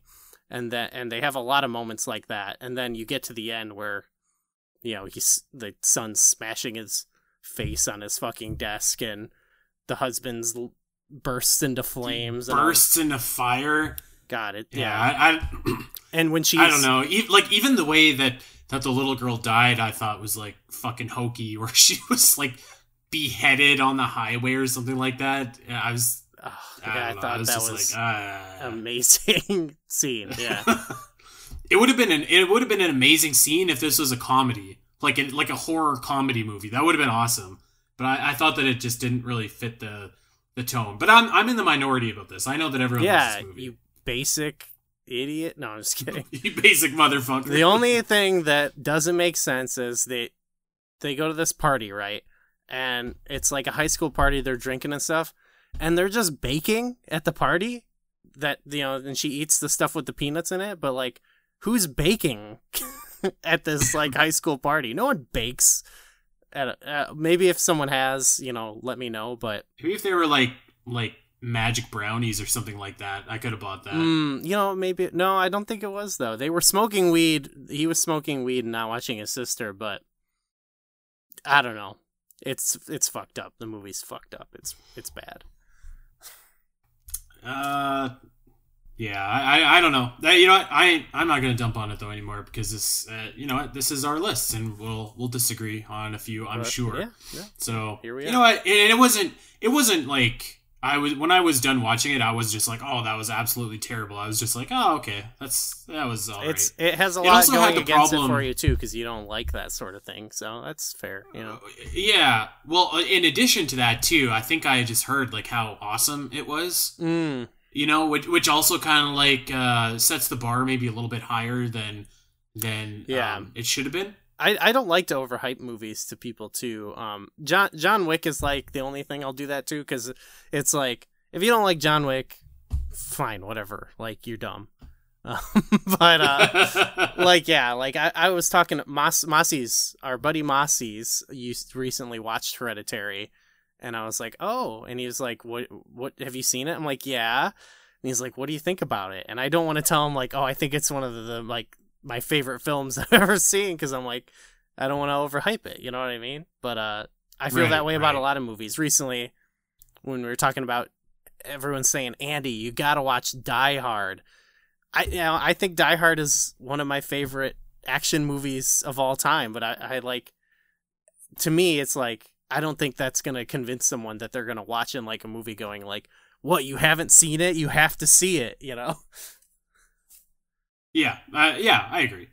And like, I don't know what I was expecting, but it was, I don't know. I think you're right. I think I had the movie hyped up to me a lot, and when I watched it, it was probably, it would have had to be like really, really, really good to meet that. And like you said, I was kind of at a disadvantage anyways. So, because there you go. Right on. I don't want to beat up on poor Hereditary anymore. It's number 5 on your list? Yeah, 5. All right. Well, I'm gonna give you my number 5, so you can beat up on that. Okay. Or actually, maybe not, because I think that you like this movie. Blows. My number 5 is Drive, released in 2011. Such a sick movie, so good. So this, I'm probably not alone in saying this, but this movie is kind of what got me into synthwave. As like I listen to a lot of synthwave and like that kind of music. And this movie was like a really big like influence on that genre and kind of bringing it to a little bit more of a mainstream audience in a lot of ways. Mm-hmm. So the soundtrack, I think, is so good. It's like it feels like it's like a movie out of its time for me. Like this feels like a 1960s movie to me, but like modernized. And like you've got Ryan Gosling, who like he doesn't say very much, but I think that's perfect for what they're doing with him in this. Mm-hmm. Yeah. And you've got like this movie has like an amazing cast. Like Oscar Isaacs is here, Christina Hendricks, Bryan Cranston. But I think probably the best one is actually Albert Brooks, who like when I heard the voice, I was like, oh, that's the guy from Finding Nemo, and he just like whips ass in this movie. Yeah. So yeah, it's just like it's such a good like kind of almost film noir style like movie. It's just I don't know what I was expecting when I watched it, but like I loved it. It's so stylish and it's so precise with every word spoken. I feel like that this is a movie that I watch probably like once a year at least. Just when I can't find something to watch, I'll throw this on and like that I love it. It's a great movie. Yeah, that's one I really liked. I've only seen it the one time, and I probably saw it like a year or so after it came out at home. But I really enjoyed it. So maybe if I had seen it more recently, it's not one that I had like held dear all these years. But I remember it being just a movie I really liked, and all of the things you said about it are true. Yeah, I mean, like I feel like it's not like a deep story necessarily. I think that this movie is like slightly it leans into style over substance a little bit, but I think that there is substance to it as well. So yeah, it's this isn't the last that we've seen Mr. Gosling on my list. He's such a sick actor. Actually, he's one of my favorite actors. I think of like the newer generation of actors. I really love Ryan Gosling. I do like him a lot. Yeah, I don't know like what. Yeah, I think he's really good. I do really like him. I will say that the director of this movie, Nicholas, I don't even know how you say his last name. Wendy Refn. Yeah. Whatever the hell it is. I don't know. So I was like, oh, this is a director that I should follow because he obviously makes movies that are kind of up my alley. And then I saw The Neon Demon on Netflix. And for the first hour, that was a sick movie. And then it turned into one of the like worst movie experiences of my entire life. No. Shout out and also fuck you to this director. I've never seen it, so I think you'd hate it, but you'd either hate it or love it. I'm not sure. Okay, I love that chance. I can take that. It's pretty fucked up. Like, to me, I thought it was fucked up, and it like completely changed like directions and changed course. Okay, I could be down for that sometimes. So we'll see. So yeah, there it is. Number 5, Drive. Okay, good pick. All right, moving along for me. I have a bit of a run of horror movies here, I guess you could say. But my next movie is the movie Mandy, starring Nicolas Cage, and this was a great film to see in theaters. Actually, I saw it in kind of a small, like, little theater with actually like kind of a small screen, but it was like very nice and intimate in that sense. But this movie just, it takes all these vibes. You know what? Similar actually to Drive, like kind of having this like, like you can almost associate it with like a genre. Mandy, I feel like almost like has like a stoner metal vibe, like a drone metal vibe. It's like, it's got that kind of soundtrack, and it's like, it's shot so beautifully, and it captures like this kind of cosmic horror vibe. But what it's actually about isn't like anything really too cosmic. It's more of like a revenge story where Nick Cage, he goes on this revenge after a cult like kidnaps his girlfriend or wife. I can't even remember. This character Mandy, the titular character. And it's just weird. It's like psychedelic. You've got Nick Cage giving like, I think, one of his best performances, and like in a movie that's great for it too, because it demands of him to do like insane Cage, and it mm-hmm. and it's like exactly what the movie is, you know. Yeah. And yeah, it and the cast is awesome. And yeah, it's just a beautiful movie. It's got what's his name? Bill Duke, famous character actor in there too, in a small part. But all in all, yeah, just a wild, cosmic, messed up movie. And you know what? It's got our boy Richard Brake. He played, don't remember specifically what his character did, but he played Portman in Doom. Was he the guy in like the wheelchair? That's right. He was the guy in like the wheelchair or something like that. I was looking at his face and I was like, where have I seen this guy before? He's also in Batman Begins. Right, yeah, he's kind of... I recognize this guy. They really utilize a lot of like character actors who are just like in everything, which are like my favorite type of people to see in movies. But yeah, just it's got Linus Roach is the cult leader. He plays Thomas Wayne in Batman Begins. There you go. There you go. So, yeah. I watched this movie stone sober, but you could probably get super baked and watch this, and it would terrify you. I did think going into it, I remember seeing the trailer, and I was like excited because I was like, this looks insane. This looks like, to me, I felt like they were utilizing Nick Cage in a way that like John Wick utilized Keanu, where it's just like a movie that feels like distills their essence, you know what I mean? And there's a scene, there is some like crazy violence and like some action in it, but it's really just like kind of a, like the stoner doom metal really fits. It's just like kind of like just like stomping along at this like crazy, like slow, deliberate, evil pace. I don't even know how to describe it, but in the trailer there's like, you see a shot that's in the movie where he's like forging this like full-size battle axe, and I was just like, whoa, he's gonna be like, and there's like these crazy like Hellraiser looking biker guys, and I was like, oh, this is gonna be like crazy action movie, but it's really not.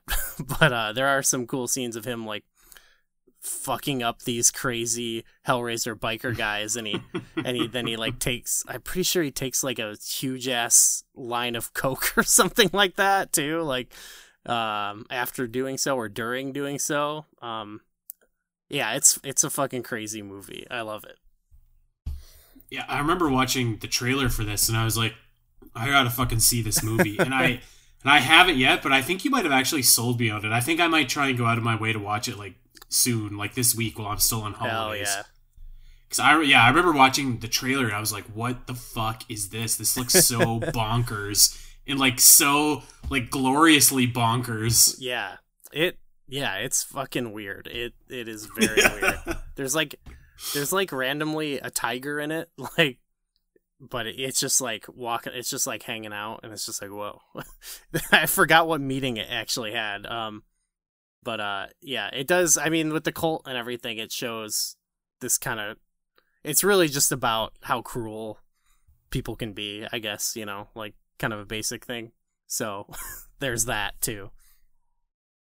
Yeah, man, I think I might have to like go out of my way to track this down and pop it in, because yeah, you kind of sold me. Yeah.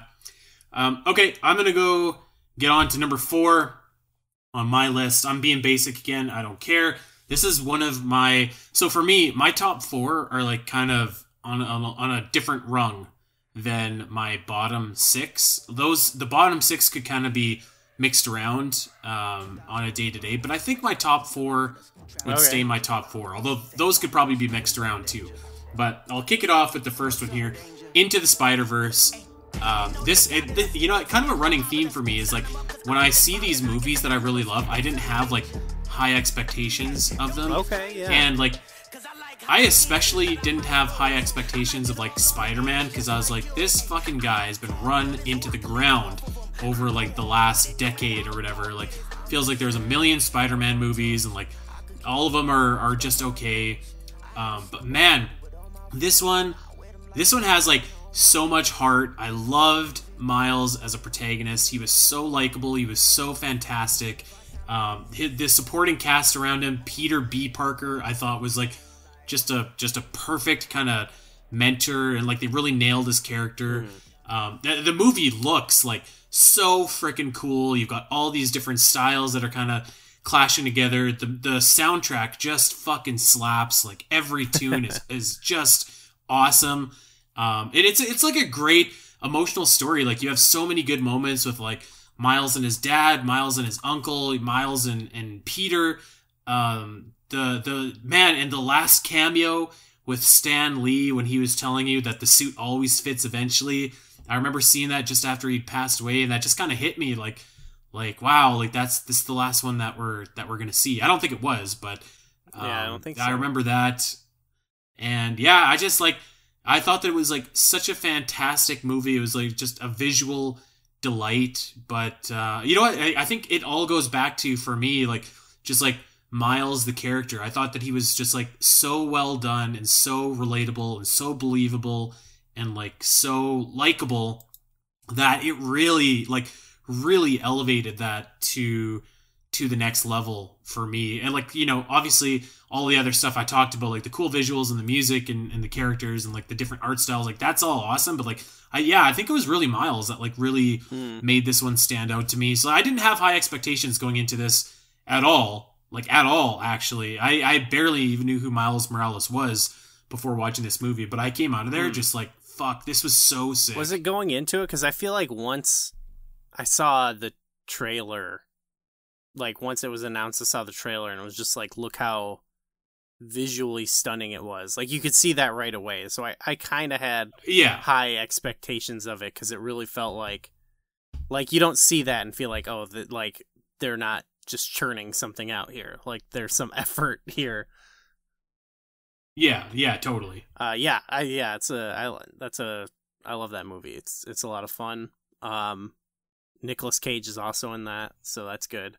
Fuck yeah, he is. Quite a different performance. But yeah, and I think there's something to be said that it's actually kind of, I mean, it's crazy and all over the place, but it's actually like kind of a simple movie, in the right way. Like it's not actually like convoluted plot wise. It's just got like goofy time travel stuff that doesn't, or not time travel, but like cross dimensional stuff that doesn't really matter.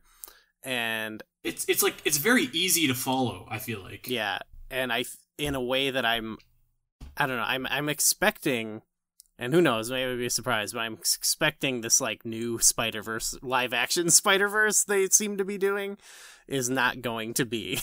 It sounds like it'll be stupid, but that's just me.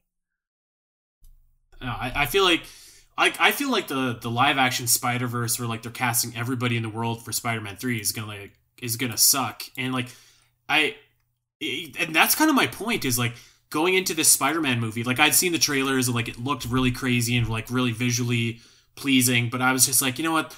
I feel like every Spider-Man movie I've seen, or even like Spider-Man appearance I've seen in like the last couple of years, has been like at best, and like awful at worst. So I wasn't like super jazzed up, but I was like, okay, well, this movie looks like really cool, so I want to go check it out. But yeah, it just like freaking blew me away with like how good it was, and like how much heart it had. I mean, like, you're right, it's not like a super convoluted story. Like, I mean, basically it's an origin story, right? But like, I just thought that it was like so well done. Like, so well done. Yeah. So, yeah. And there'll be more of that too, right? So that'll be cool. Maybe with Oscar Isaac, he was in the post credits, right? Oh yeah, that's right. As Spider-Man 2099. Yeah, that's pretty dope. I'm looking forward to more. I definitely think it's much better than the recent run of Spider-Man movies. But it's so different. It's like I don't even compare them, but then even when I do, it's like those are way less interesting, obviously. Yeah, and like I don't know that the sequel is going to be able to recapture that same kind of magic, but I hope that it does. I hope it does. If because to me, what's good about it is, you know, they had it. It felt like they got to do their own thing. You know, they're not following some, you know, bulletin point put forward by Disney on like what Spider-Man's got to do. You know, it's a Sony movie. Yeah. And they clearly just put it in the hands of someone and they made a movie. Obviously there's studio interference with all these big movies, but you know what I mean? It just feels like it felt more of its own thing. And so I'm hoping that, because sometimes I feel like what happens is with these popular movies, it's like, well, now they care. Now they really care about it. So they're going to have their eyes and hands on it more. So I just hope that like Sony or whatever, they don't interfere and just let the people who made it make another movie they want to make, you know? Yeah. Yeah, you took the words out of my mouth. Totally agree. All right. Awesome. So I guess I'll do my next one, huh? I'm going to conclude the horror trilogy that I was sort of working here, but this one I think takes the cake. It's the movie The Witch. Have you seen this movie?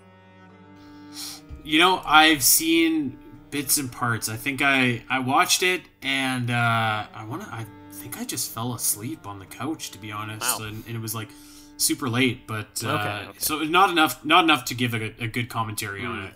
Well, everything about this movie in particular, and this is why I would have it so high, is everything about it is so perfect to me, like down to like the thread of it all. Like the obviously the attention to detail in the production of this movie is awesome. Like Robert Eggers or whatever his name is with this movie and The Lighthouse, and presumably his next movie, he puts so much detail into like the sets and making everything look like to the point, to almost like the date accurate, which is I think just fascinating from like a production standpoint.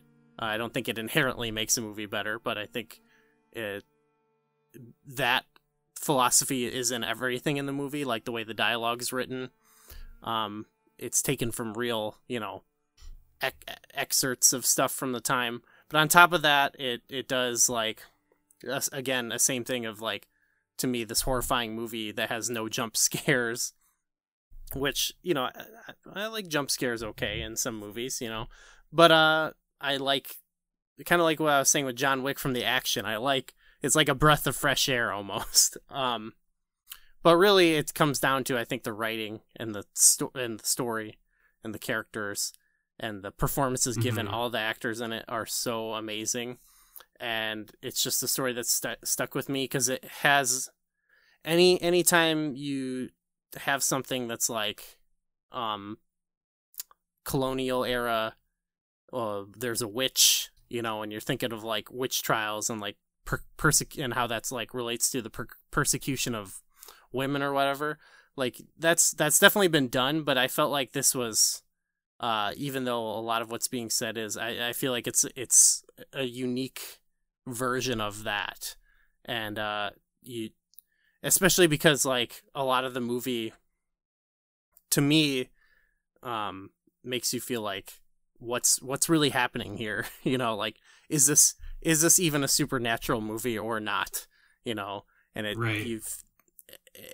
but it's not like overtly also begging that either. It's not like hokey or like gimmicky, like, hey, what's really real? It's just like, it just puts the stuff out there and you're just kind of like, what am I witnessing here a little bit? But yeah, it really makes you feel like, I saw someone say, like, you know, it's a world in which being born a woman is just as real as like being cursed by a witch, essentially. And I love that all these things happen no matter what, and it's like whatever the family interprets it, like, did the daughter do this or whatever, like they're really putting it on her, and it really nails that pretty hard. And then I love in the ending, you do, similar to Hereditary, you do have sort of this there's like this last moment of like supernatural release in a smaller kind of way, where, and probably in a way that you would appreciate more, where it's like you don't even really see the devil, you just get a couple lines of dialogue, and she goes off into the woods and gets naked and floats up into the air. And so Roll Tide. Right. So I love this. I love that it's like she became, I'm going to become the witch. It was that I'm going to become the Joker meme, but it's like she became a witch after it was hoisted upon her, you know, type of thing. And yeah, I just think it's made so well, and it's a beautiful movie. Every shot looks like it could be a sick black metal album cover. Yeah, every moment is beautiful to me. Cool. Well, maybe I should finish that one too, because I feel like I see that one on Netflix all the time. Yeah. I don't know. I know I started it, but I didn't finish it, so maybe I should. One small detail I like too is they're speaking in kind of this older dialect, but and I'm not just saying this, like, there's not a sentence that they say that I don't understand, and I don't know what that is, because it's not put on. It's period. It's like period accurate, but like it's not confusing. Like that, to me, that just shows the craftsmanship of the movie. I don't know if you felt that. How'd you feel about like The Lighthouse? I feel like that. Yeah, there are some times where it's difficult to understand what they're saying, because they're. I mean, first of all, they're acting so intensely. Yeah. But then like the lingo that they're using is like that was a little bit harder. And that also was kind of shot more like, it's kind of like this lower fidelity kind of look, so the audio isn't as crisp or whatever. But this has that same sort of thing. But to me, it's a better movie, obviously. But yeah, it has this thing where like it makes it actually it reminds me of a thing I heard about, like someone said about a good I think Anuma said about like a good puzzle, and that it's like it's not necessarily that it was complex, but it actually makes you feel smart. And I think you see that in Zelda a lot, where sometimes it's not complex, but it makes you think like you solved this complex thing. That's how I feel about the dialogue, in that it makes me feel smart, because it sounds so old and everything, but I understand every word. So it's also a feel-good movie, is what I'm trying to say. I feel like we're laughing, but I feel like that's an important like thing. Like as if you're having period piece movies, to like have accessible dialogue, because there's a lot that don't. There's also a lot where it's like it's just like it's not believable either, you know? Mm-hmm. Yeah. It's just like, it's old, give them a British accent. Right. I don't know. Fuck. Yeah, okay. Well, that's okay. So that's 2 on your list that I got to check out so far. All right. I'm gonna go to my number 3 on my list, and this is another one where I think like the moment met the movie for me, but the movie also met the moment because it was a fucking awesome movie. So number 3 on my list is Logan. Right. And it's like it's a superhero movie technically, right? But it doesn't feel like one to me at all, actually. And I think that so the moment is this released in 2017, and we had been on this journey with Hugh Jackman and Patrick Stewart since the year 2000 when the first X-Men movie came out. Rocky one at that. Yeah, and it was filled with ups and downs, like really good highs with X2 and Future Past, and then really low lows with X-Men Origins and X-Men 3. So and to know that this was it, and say what you will about the quality of the X-Men movies, but the performance by Hugh Jackman as Wolverine is just absolutely iconic. Whoever plays that role next is going to have real big shoes to fill. Yeah. Maybe no one should. Maybe we don't need a Wolverine movie anymore, I think. But obviously there's... I would be totally down for an X-23 movie. She's just the new Wolverine. Yeah. I'd be down for that. That actress was really good too, yeah. Yeah, so you're on this journey with the real life actors and these characters for the better part of 2 decades. It's all coming to a head. You see the seemingly infallible Wolverine, and he's falling apart. It's kind of sad because you see these characters that and that you were just these are superheroes, and in this movie they're anything but superheroes, right? Logan's body is decaying. Charles is literally losing his mind, and it's just it's sad to see them like this, but you're hoping for that one last thing that they can do before it's their time, and the one last thing is to basically help out X-23, who like you said, she was played by Daphne Keane, and she was awesome in this role, and it was really I thought that the story was great. It's a simple kind of story, it's basically an escort mission to get her from one place to another, but they it didn't need to be any more complicated than that.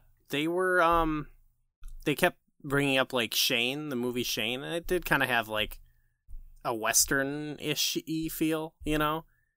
And in a way that a lot of there's a lot of Marvel movies, for example, that are this is kind of X but a superhero movie, but then it kind of devolves into a big Marvel movie battle by the end, and it's kind of indistinguishable, whereas this I feel carried the same its own distinct tone for what it was doing till the end. It did even end at kind of a big scuffle in the woods, but it's way more, it's played way more down than, it's not a big Lord of the Rings. It's not a Return of the King battle, Yeah, you know what I kind of thought when I was watching it is it felt smaller and more personal. It was almost like a Terminator battle, in the first Terminator, when they're kind of going at it at the end. Okay. And, it wasn't this big grandiose battle, even though I guess it kind of was. But I don't know. To me, it was just it's very much more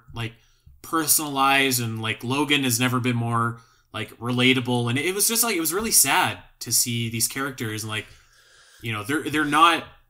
I mean, they kind of are going out in a blaze of glory, but they're also kind of not. It's just the natural end of the road for them. I mean, so Xavier's death is it's almost like a meaningless death. You know what I mean? It's sad, and it really is. It's sad, and I just like acting wise, man. Hugh Jackman. I mean, he's always been awesome as Wolverine, but he was just dialed in to this movie, and he just he knows that character so well that he's never going to give a bad performance. But like, man, he was just like, he was rocking in Logan. I thought he was like a tour de force in that movie. So good, and yeah, I remember hearing when the movie was like in pre-production or whatever, everybody was making a big deal about it being rated R, and I was just kind of like, fuck, like that's gonna be like kind of cheap and kind of lame if they're just like doing a bunch of gore and whatever just for the sake of doing it, just for like having an R-rated movie. But I think the movie actually didn't. It was more restrained in some ways, but there were really brutal there's definitely some parts. gruesome stuff. But you know what though? Yeah, like it I don't think you really need to always justify the violence. Like the raid we were talking about is insanely violent, but like it serves a point because it actually is showing you, like, you know, a lot of the times we're watching all these X-Men, Marvel movies or whatever, and like every movie they're doing a 9/11 every movie, but it's like because it's meant to be viewed by kids and families, it's like sanitized, so you're just watching this sanitized 9/11 basically. And there's something weird about that to me. I'm not saying like these are bad movies, but that is so weird and strange to me. So I like that after years of watching, like, you know, as cool as like Wolverine fighting dudes in X2 is, it's like you're watching all these movies where this guy with metal claw hands is like bloodlessly killing people, you know. Yeah, I think this was at least the movie to do it, you know what I mean? Because it really sells the impact of everything, and like, I don't know, it just feels like they did it because they wanted to make a real movie, not because they wanted to make an edgy movie, you know what I mean? They just wanted to make like yes, right there.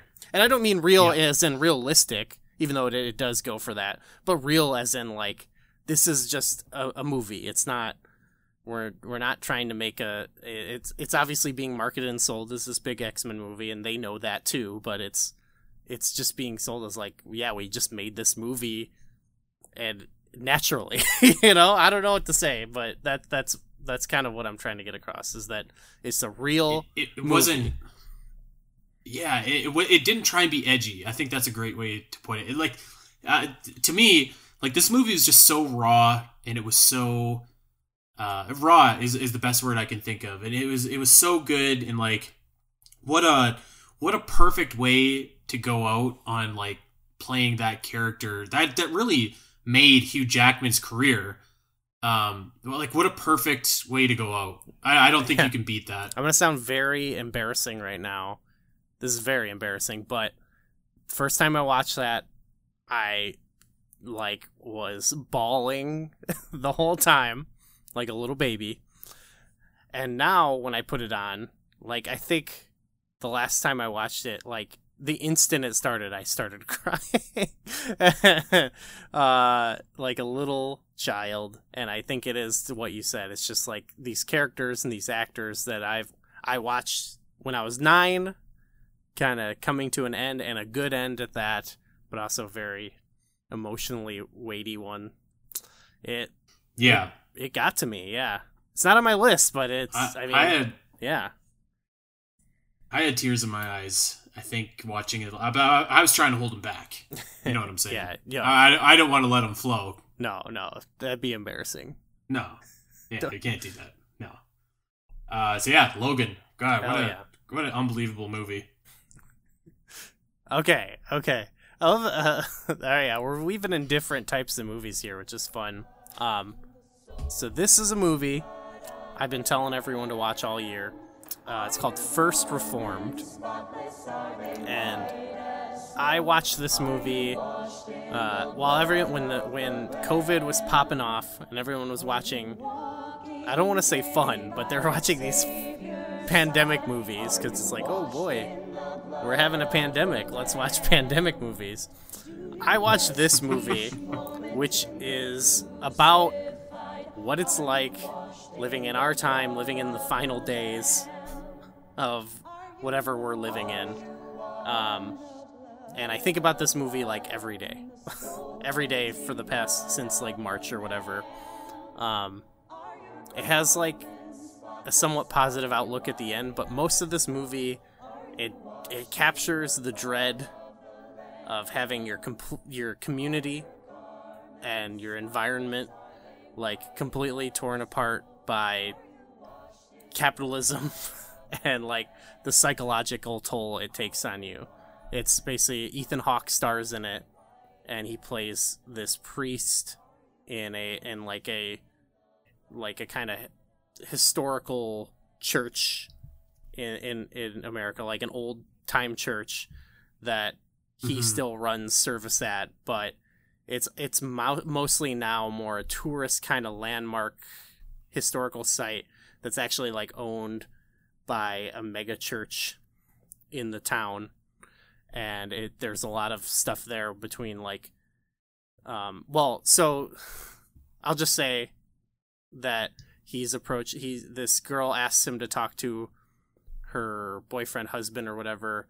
They're a young couple and they're having a baby, and this young man is like really struggling with like how can I he's talking about like the effects of climate change, and he's really struggling with this idea of how can I bring a child into a world like this? And he's clearly distraught, and he ends up killing himself in the movie, and Ethan Hawke kind of ends up like looking at, sort of like helping take care and like make sure his widow or whatever is okay. But he also, he gives a speech in the beginning about like how, and this is what the movie is kind of about, but like carrying both hope and despair with you at the same time. And that's like what life is like. And it's just about him struggling with that. Like he starts this guy, he was, who killed himself. He was actually going to like do like some like eco-terrorism with like a suicide vest, and like you see like Ethan Hawke like starts to like kind of appreciate at least what the guy was struggling with, like with things like there's like this company that's like that the megachurch wants to work with, that's like a big polluter and all this stuff, and they're super crooked and fucked up. And you see him like almost, because you actually see behind his feelings that he's like struggling with the same kind of hope and despair that he's talking about. And it's very grim. It's like him struggling with that.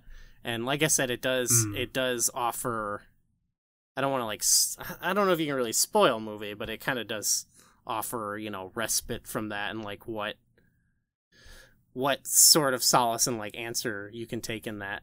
So if you're someone like this kid, you just don't off yourself or whatever. It's a really grim movie, but it's actually very beautiful and acted so well. And yeah, that's my spiel about it. Sounds so sad. It's very sad. You know what? I'll just spoil the end. In the end, it's like, it's actually very like strange, but like, and it doesn't give you fully the answer of like what the good answer is, but it hints at it. Because there's a beautiful scene where he's helping this girl who's gonna have this baby, and he ends up falling in love with this younger girl. It's kind of strange, admittedly, but it's real. It feels very real. But there's a scene where in like later parts of the movie where I feel like they do this thing where they lay down. She tells him like to feel better, like to do something. It's basically like help you feel better. It's just like they lay down face to face on top of each other, just like laying there.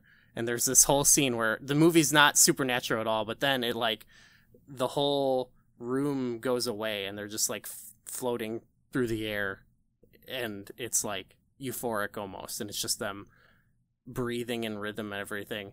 And that's kind of what the movie sort of just offers, this sort of thing as like a response to this, of like loving the ones that you care about, holding them dear, like, when he's struggling with these things, like, how can I bring a child in? It's like, well, you have to have love, basically, you know what I mean? You can't just despair about these things all the time. That doesn't mean you don't care or whatever, but in the end, he wants to take up this kid's crusade, and he wants to suicide bomb the executives or whatever of this shitty ass company at some big event. They're going to be near him, and like the megachurch people, and but then the girl's like, oh, I'm going to come to the thing, and he's like, no, don't come.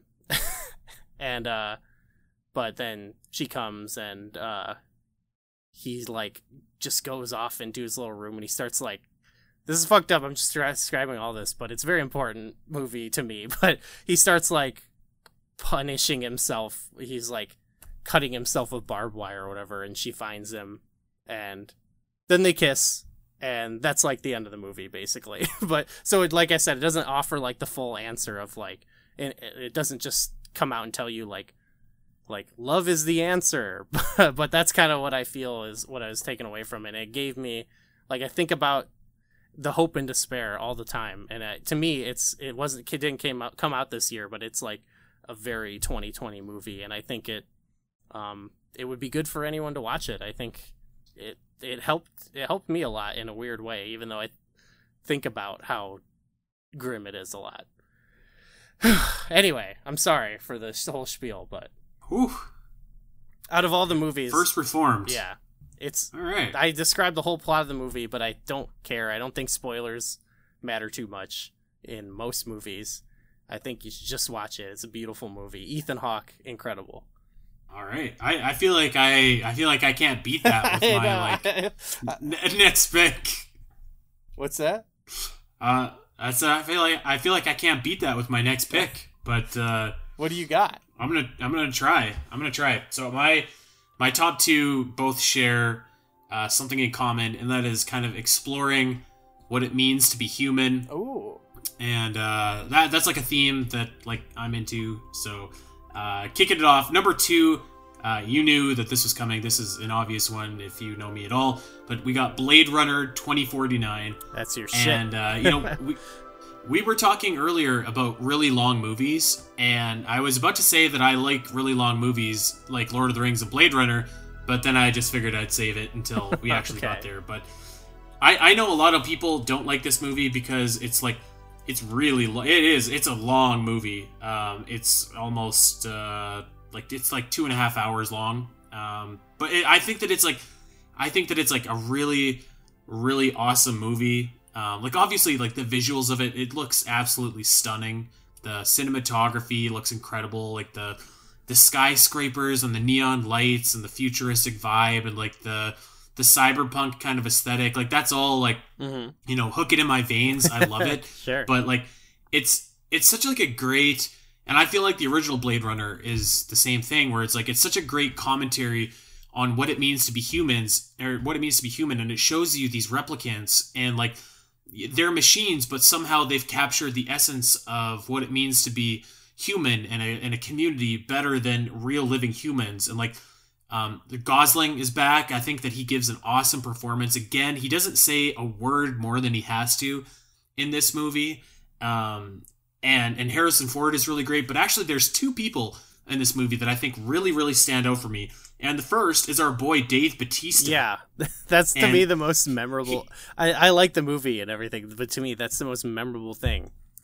Is his scene. He's not in there for very long, but like he has this awesome fight scene, but he's fighting knowing that he's gonna die, and like he uses his last moments of time on the planet before another replicant basically kills him to kind of say like, have you ever seen a miracle? And he's talking about the miracle of life and how he has seen that, and it was it reminded me a little bit that speech of like Roy Batty's speech in the original Blade Runner, where he's talking about his memories being gone. Oh my god, yeah. But which is like one of the most iconic like monologues in film. But like, yeah, it was such like a good, neat performance. But actually, I think the standout to me in this movie was I'm probably gonna butcher her name, but Anna de Armas, who played Joy, who is like so Joy is basically like a product that's sold on the street, and it's like a virtual companion that you can have, and you can customize it, and you can, you know, it's basically like a virtual friend that you can have. But she brought so much humanity to that role, and like she kind of evolved beyond what it was designed for. She obviously loved Kay. She cared a lot for him, and she traveled with him, and like literally sacrificed her life in order to save his. So like, yeah, it's just like, it's such a great commentary on, you know, so many themes that I think are really like interesting and like relevant, like what it means to be human, like how far can the human body change itself before it's not human anymore, like just like so many fantastic scenes. And I mean, like, yeah, the movie looks just like fucking awesome. It has like, yeah, the lighting and the it looks so great, and that really helped it to me not feel like such a long movie. Yeah, I mean, yeah, I think everything about it, it's like made so well. Like you were saying, it's a very beautiful movie. Yeah, I like everything about it. All the performances are great. For some reason, like, yeah, it didn't like stick with me emotionally as hard as some other movies. Like Arrival did more.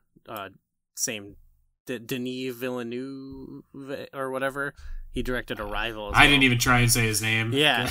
Arrival, I like that one, connected with me a little bit more from the story perspective. But I do think Blade Runner was like a visual delight.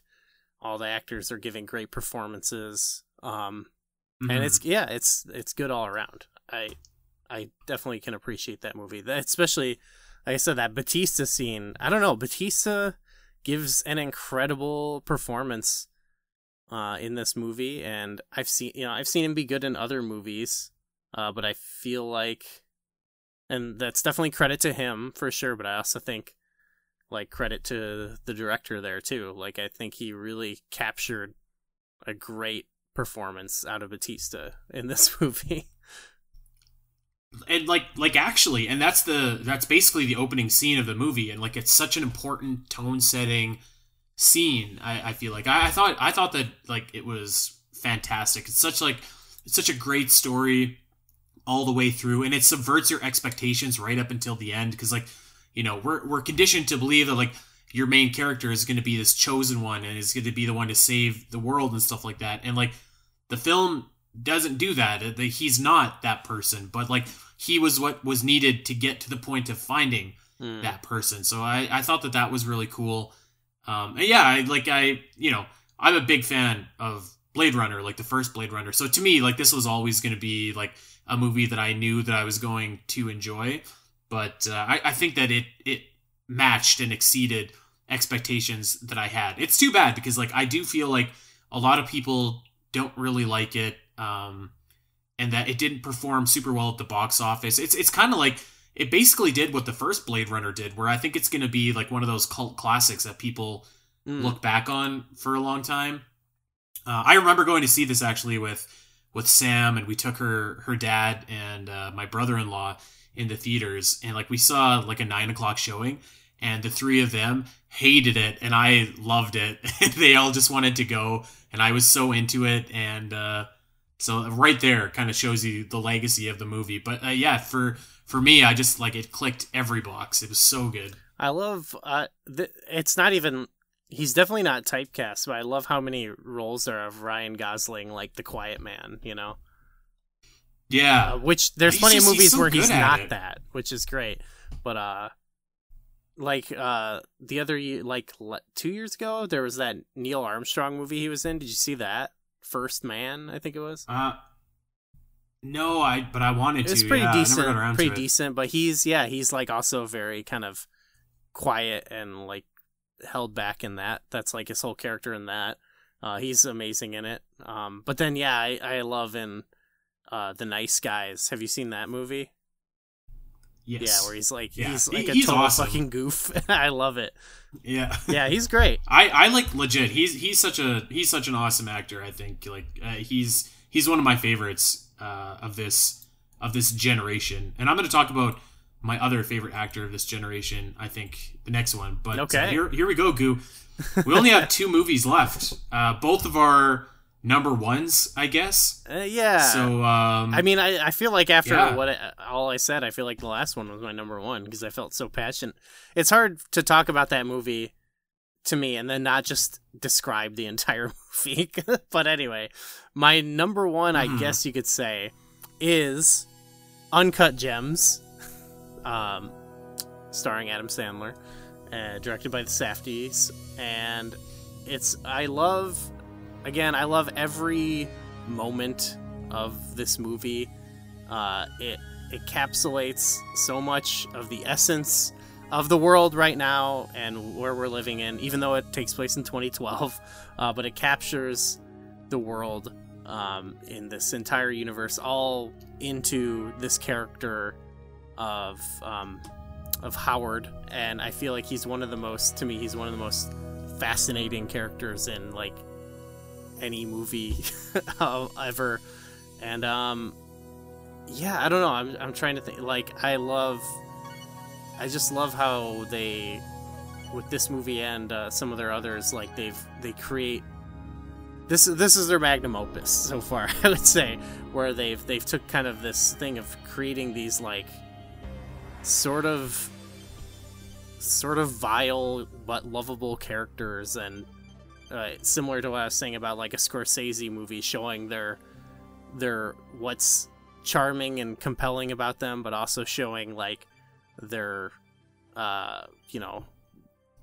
basically showing their vile selves, showing their inconsistencies, while also like kind of showing you their human side, and then like tying it to an even greater theme.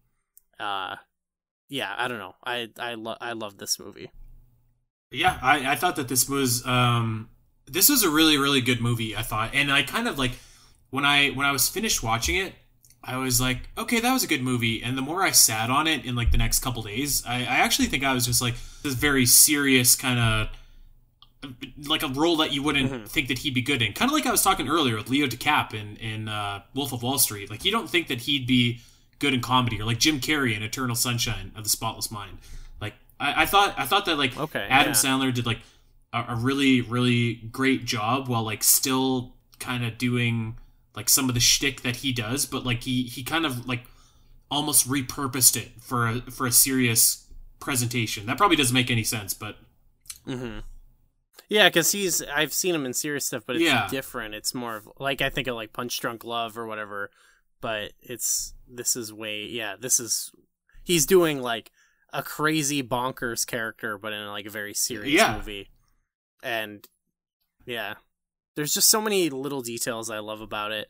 And in regards to like, I love how like it connects to me. It really encapsulates so much of like greed and excess in a way. And I love how it just very, not subtly, very simply connects it to the world around us. Because it starts off, it shows you like the human cost of what funds this lifestyle. It starts with like these fucked up mines, in Africa or whatever, and then it zooms in on the gem, and then you come out of his colon, and you see like all of that, like, you see the human cost, and then it's all encapsulated in this world, in him.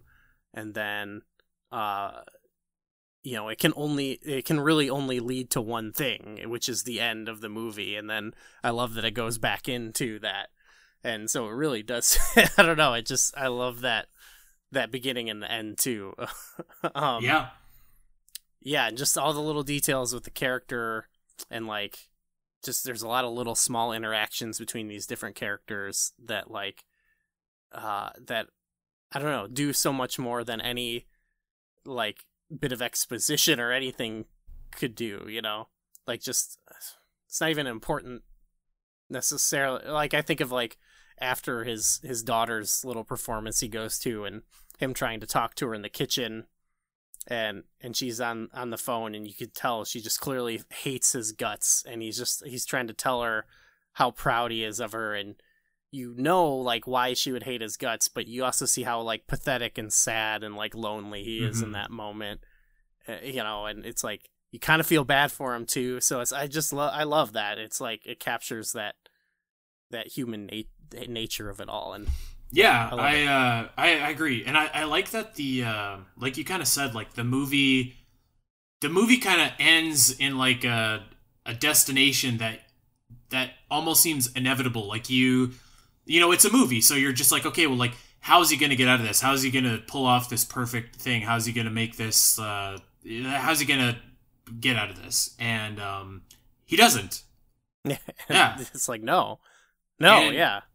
I love that too. It's like, it's just constantly watch to the thing I was saying about the Scorsese quote of, like, the contradictoriness of people. It's just like, you're watching this whole movie of him making all these choices, and you're just going, like, no, man, come on. But you, like, you know, there's only one way it can go for him, and he just has to keep doing it. He has to keep pushing it, you know?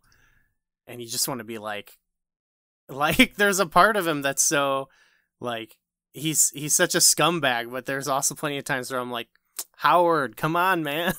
You gotta turn it around, and, man. Like, I was kind of waiting for that moment when he did, and, like, when he realized it, and, like, you know, maybe he would have changed his ways after, you know, winning everything at the end, but, like, maybe he wouldn't have. So that actually is what kind of stuck with me. That's after, like, in the next couple days after. Yeah. I want to give a shout out to Kevin Garnett. He was really, really good in this movie. Yes. I thought. Yeah, he is so good. 'Cause yeah, there's a thing they say.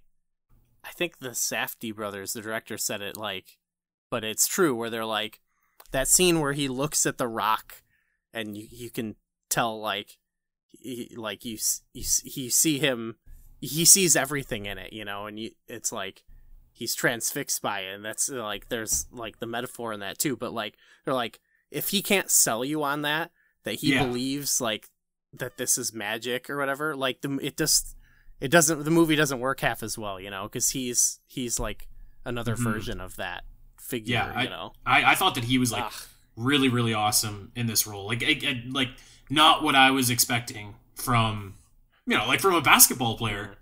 So he was awesome, and I wouldn't be surprised to see him in, like, you know, some more movies in the future, because he did a great job. Yeah. There's a bunch of, and there's also just a bunch of, another little detail of, there's just a bunch of weird fucking looking New York ass people that they just populate the movie with, who are all not actors. They're just weird looking people that they've met on the street, like, over their life, which they do a lot in their movies. And there's just some fucking crazy looking people in this that it looks real. I love seeing, like, real crazy, like, and I don't necessarily mean this disparagingly, but, like, ugly, like, just not hot people, you know what I mean, in a movie. Just a bunch of fucking weird ass people. You know what? And Lakeith Stanfield as like, kind of his connect to Kevin Garnett is really good. Want to give a shout out to him, because he crushed it in this. He was in Get Out, and I didn't have it on my 10, but he starred in Sorry to Bother You. And he to me is one of my, like, people, 2010's, like, someone who killed it in the 2010s. So shout out to him. Yeah. All right. Well, I'm going to give you my number one. Let's do it. Let's end on a high note. You know what? I was thinking about it, and I think I probably would rank this the best movie of the last decade. This is kind of keeping in the theme that I was just talking about. We're, like, exploring humanity, but, like, on an even more direct and more grand scale. So my number one film is Ex Machina, and came out 2015. Oh, and right, this is like, this is a tour de force movie, and it's like, basically the entire movie is like a series of conversations between three people, but, like, So it's got Oscar Isaac in it, who is just absolutely incredible. It's got Domhnall Gleeson in it, who is like also absolutely incredible. Which is funny because both of them would go on to be in Star Wars the next year, but like kind of reversed the face heel alignment. And probably best of all, Alicia Vikander, who like all three of these actors are just like so engaging. And like when I say that like the movie is basically a series of conversations between them, it kind of sounds boring, but like it's just like this cat and mouse like trying to outwit each other game. And like, you know, the premise of the movie is like basically performing a Turing test, except that he knows that she is not human. So like she's basically trying to, she being Ava, the android that is created, she's basically trying to convince this kind of unusual or unassuming guy that even though she's clearly a robot, she is human. And like it's such like it's such an interesting kind of perspective on like on humanity and like what people want, what people crave, what people think is real, what people don't think is real, what people think is human, what we don't, where society could potentially be going in like the even not distant future. It was so fascinating. It stuck with me for so long. Like I think about it a lot. Like I said, the performances are just like absolutely incredible. Yeah, Oscar Isaac is so good. It's just like such a. It just stuck with me. It makes me think about like the world and the future and stuff like that. And like it just, man, it's one of those things where I could see it happening, but it's also exciting, but it's also like my mind was like running crazy with the possibilities of like, you know, what does this movie mean? And like, what does this say about us as a society? And like, is it fucked up that I could like see this as a real thing that's happening somewhere in the world right now? So yeah, I love this movie. Yeah. I think it's my number one movie of the last decade. Maybe it's a little obvious too. Like this is like kind of telegraphed around the nose, but I love that like you kind of feel like the movie it's set up like where the one Domhnall Gleeson is kind of like, I don't want to say it makes it sound too simplistic to say he's like the hero or the protagonist, but he's really not. It ends up, you know, like she ends up being like the protagonist at the end, you know, like he's like just as much a part of this or whatever, and, you know. And even then, like he's a bit more like pathetic or whatever. Yeah, you know? and even then, I wouldn't even say that she's a protagonist so much as that she is human because she's looking out for herself and she wants to escape there and she uses whatever means she can. And when she finally gets out, she's just like, fuck this, like, you know, like fuck you. You guys were keeping me here, and it's just like such a. It's such a good story, I thought. And actually, you know, obviously our main three actors are kind of what the movie is, the foundation of the movie is built on. But there's an actress named Sonoya Mizuno who plays Kyoko in this movie, who's like such a kind of an important figure too, because like she's an artificial intelligence, but is just treated with such like disdain by Oscar Isaacs, who plays Nathan, that it's like it's just like it makes you feel for the robots, but then or the AI, but then they turn it around. It's just like it's such a fascinating thought experiment of a movie. I think it sticks with me. Yeah, and it's totally like you said. It's totally character driven. Like I would say that's the nice way of saying it. It's just people talking. Which is the type of movie I love. Like I love movies that are just about characters interacting, and it's just about their connections that moves the story forward. It's like, I think that's actually been true about a lot of the movies we said, that like most of them, it's not like, I mean, there's some, you know, you're talking about like you had like a heist movie on yours, which is very plot driven, but I feel like a lot of the movies we've mentioned are like, no, it's not necessarily like more plot isn't what really makes the movies powerful, you know. To me, it's like characters, memorable characters, impactful characters, just, you know, seeing humanity where you can see it. Yeah. So I love this movie as well. Not in my top 10, but I also loved it. That would be an honorable mention for me, too, for all the same reasons you said. Well, there we go. I think we really only disagreed on Inception and Hereditary, so that's not too bad. Yeah. Well, I'm not a dark any Nolan thing. I'm not big on, so that's maybe a twofer. Okay, I love my boy Nolan. He does some good stuff, I think. Whew, well, there it is. But yeah, no. That was fun. I didn't know what to expect from this. Yeah, but I didn't know if this was going to be like a regular virtual theater length or if we were going to bang these out. But I think we had some really engaging thought. There's at least a couple movies now that I want to go and watch. Definitely Mandy. Yeah, I feel like that would be up my alley. I want to rewatch because I think I'd seen most of the movies you mentioned, but I want to rewatch Prometheus. Like I had been saying, and yeah, there's some other ones that I was just like Drive, like yours actually just reminded me of a lot of movies that I remember liking, but I just hadn't seen in a minute, and I'm like, okay, yeah, maybe I need to get back to some of those. I hope that everyone listening has at least picked up on one movie that if they haven't seen it in a while or they've never seen it, that you go and check it out. So. Yeah, Goo, this is good time. Anything you want to end off with here before we get out of here? I'm gonna botch this line, but I love in Ex Machina where he goes to Oscar Isaac and he's trying to get him to dance, and he's like, "Why'd you tear up her picture or something?" And he's like, "I'm about to tear it up on the fucking dance floor." That's so good. He is fucking so good in that movie. God damn. Yeah, he's good. I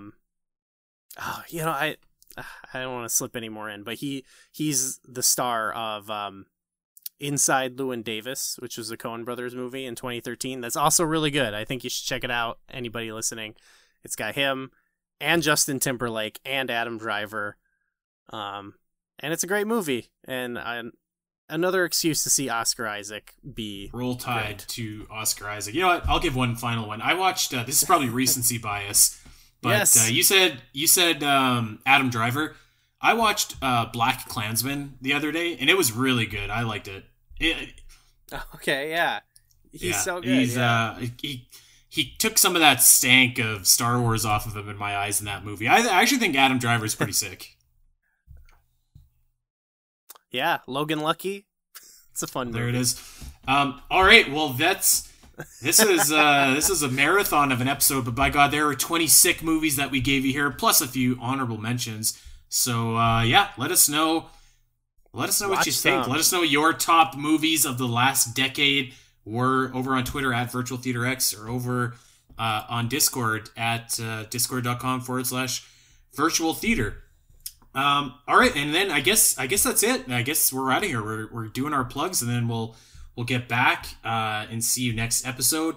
Of course, we want you to check us out over on SoundCloud and wherever you get your podcast at Virtual Theater, and check us out over on Twitter at Virtual Theater X, where you can influence what movies we cover on the show. Usually we have polls going on, but I think we've got the next week or two mapped out, I believe. So. We've got some stuff. Yeah, we've got some stuff coming. Sit tight. And last plug, but certainly not least, if you are a fan of virtual theater and feel like helping out the show, the best place to do that is patreon.com/virtual theater. And you get tons of good bonus content and bonus goodies and stuff like that. Legend of Zelda cartoon episodes, which are rapidly coming to a close, actually. And then we're going to record an extra bonus episode next week, and I'm going to slip in some Pikmin in there. So I'm looking forward to that. It's patreon.com/virtual theater is where you can help us out for the low cost of $1 per month. And you know what? Check us out over on Twitter too, at Spiteri316, at Gooey Fame. Goo, is there anything you want to say before we get out of here? No, I think I got it all in. You got all your shit in? Okay. I got all my shit. All right, well, let's rock and roll. Thanks for listening, everybody, and we hope that 2021 treats you well and treats you a hell of a lot better than 2020 did. Take care. Goodbye. Sayonara. Right on.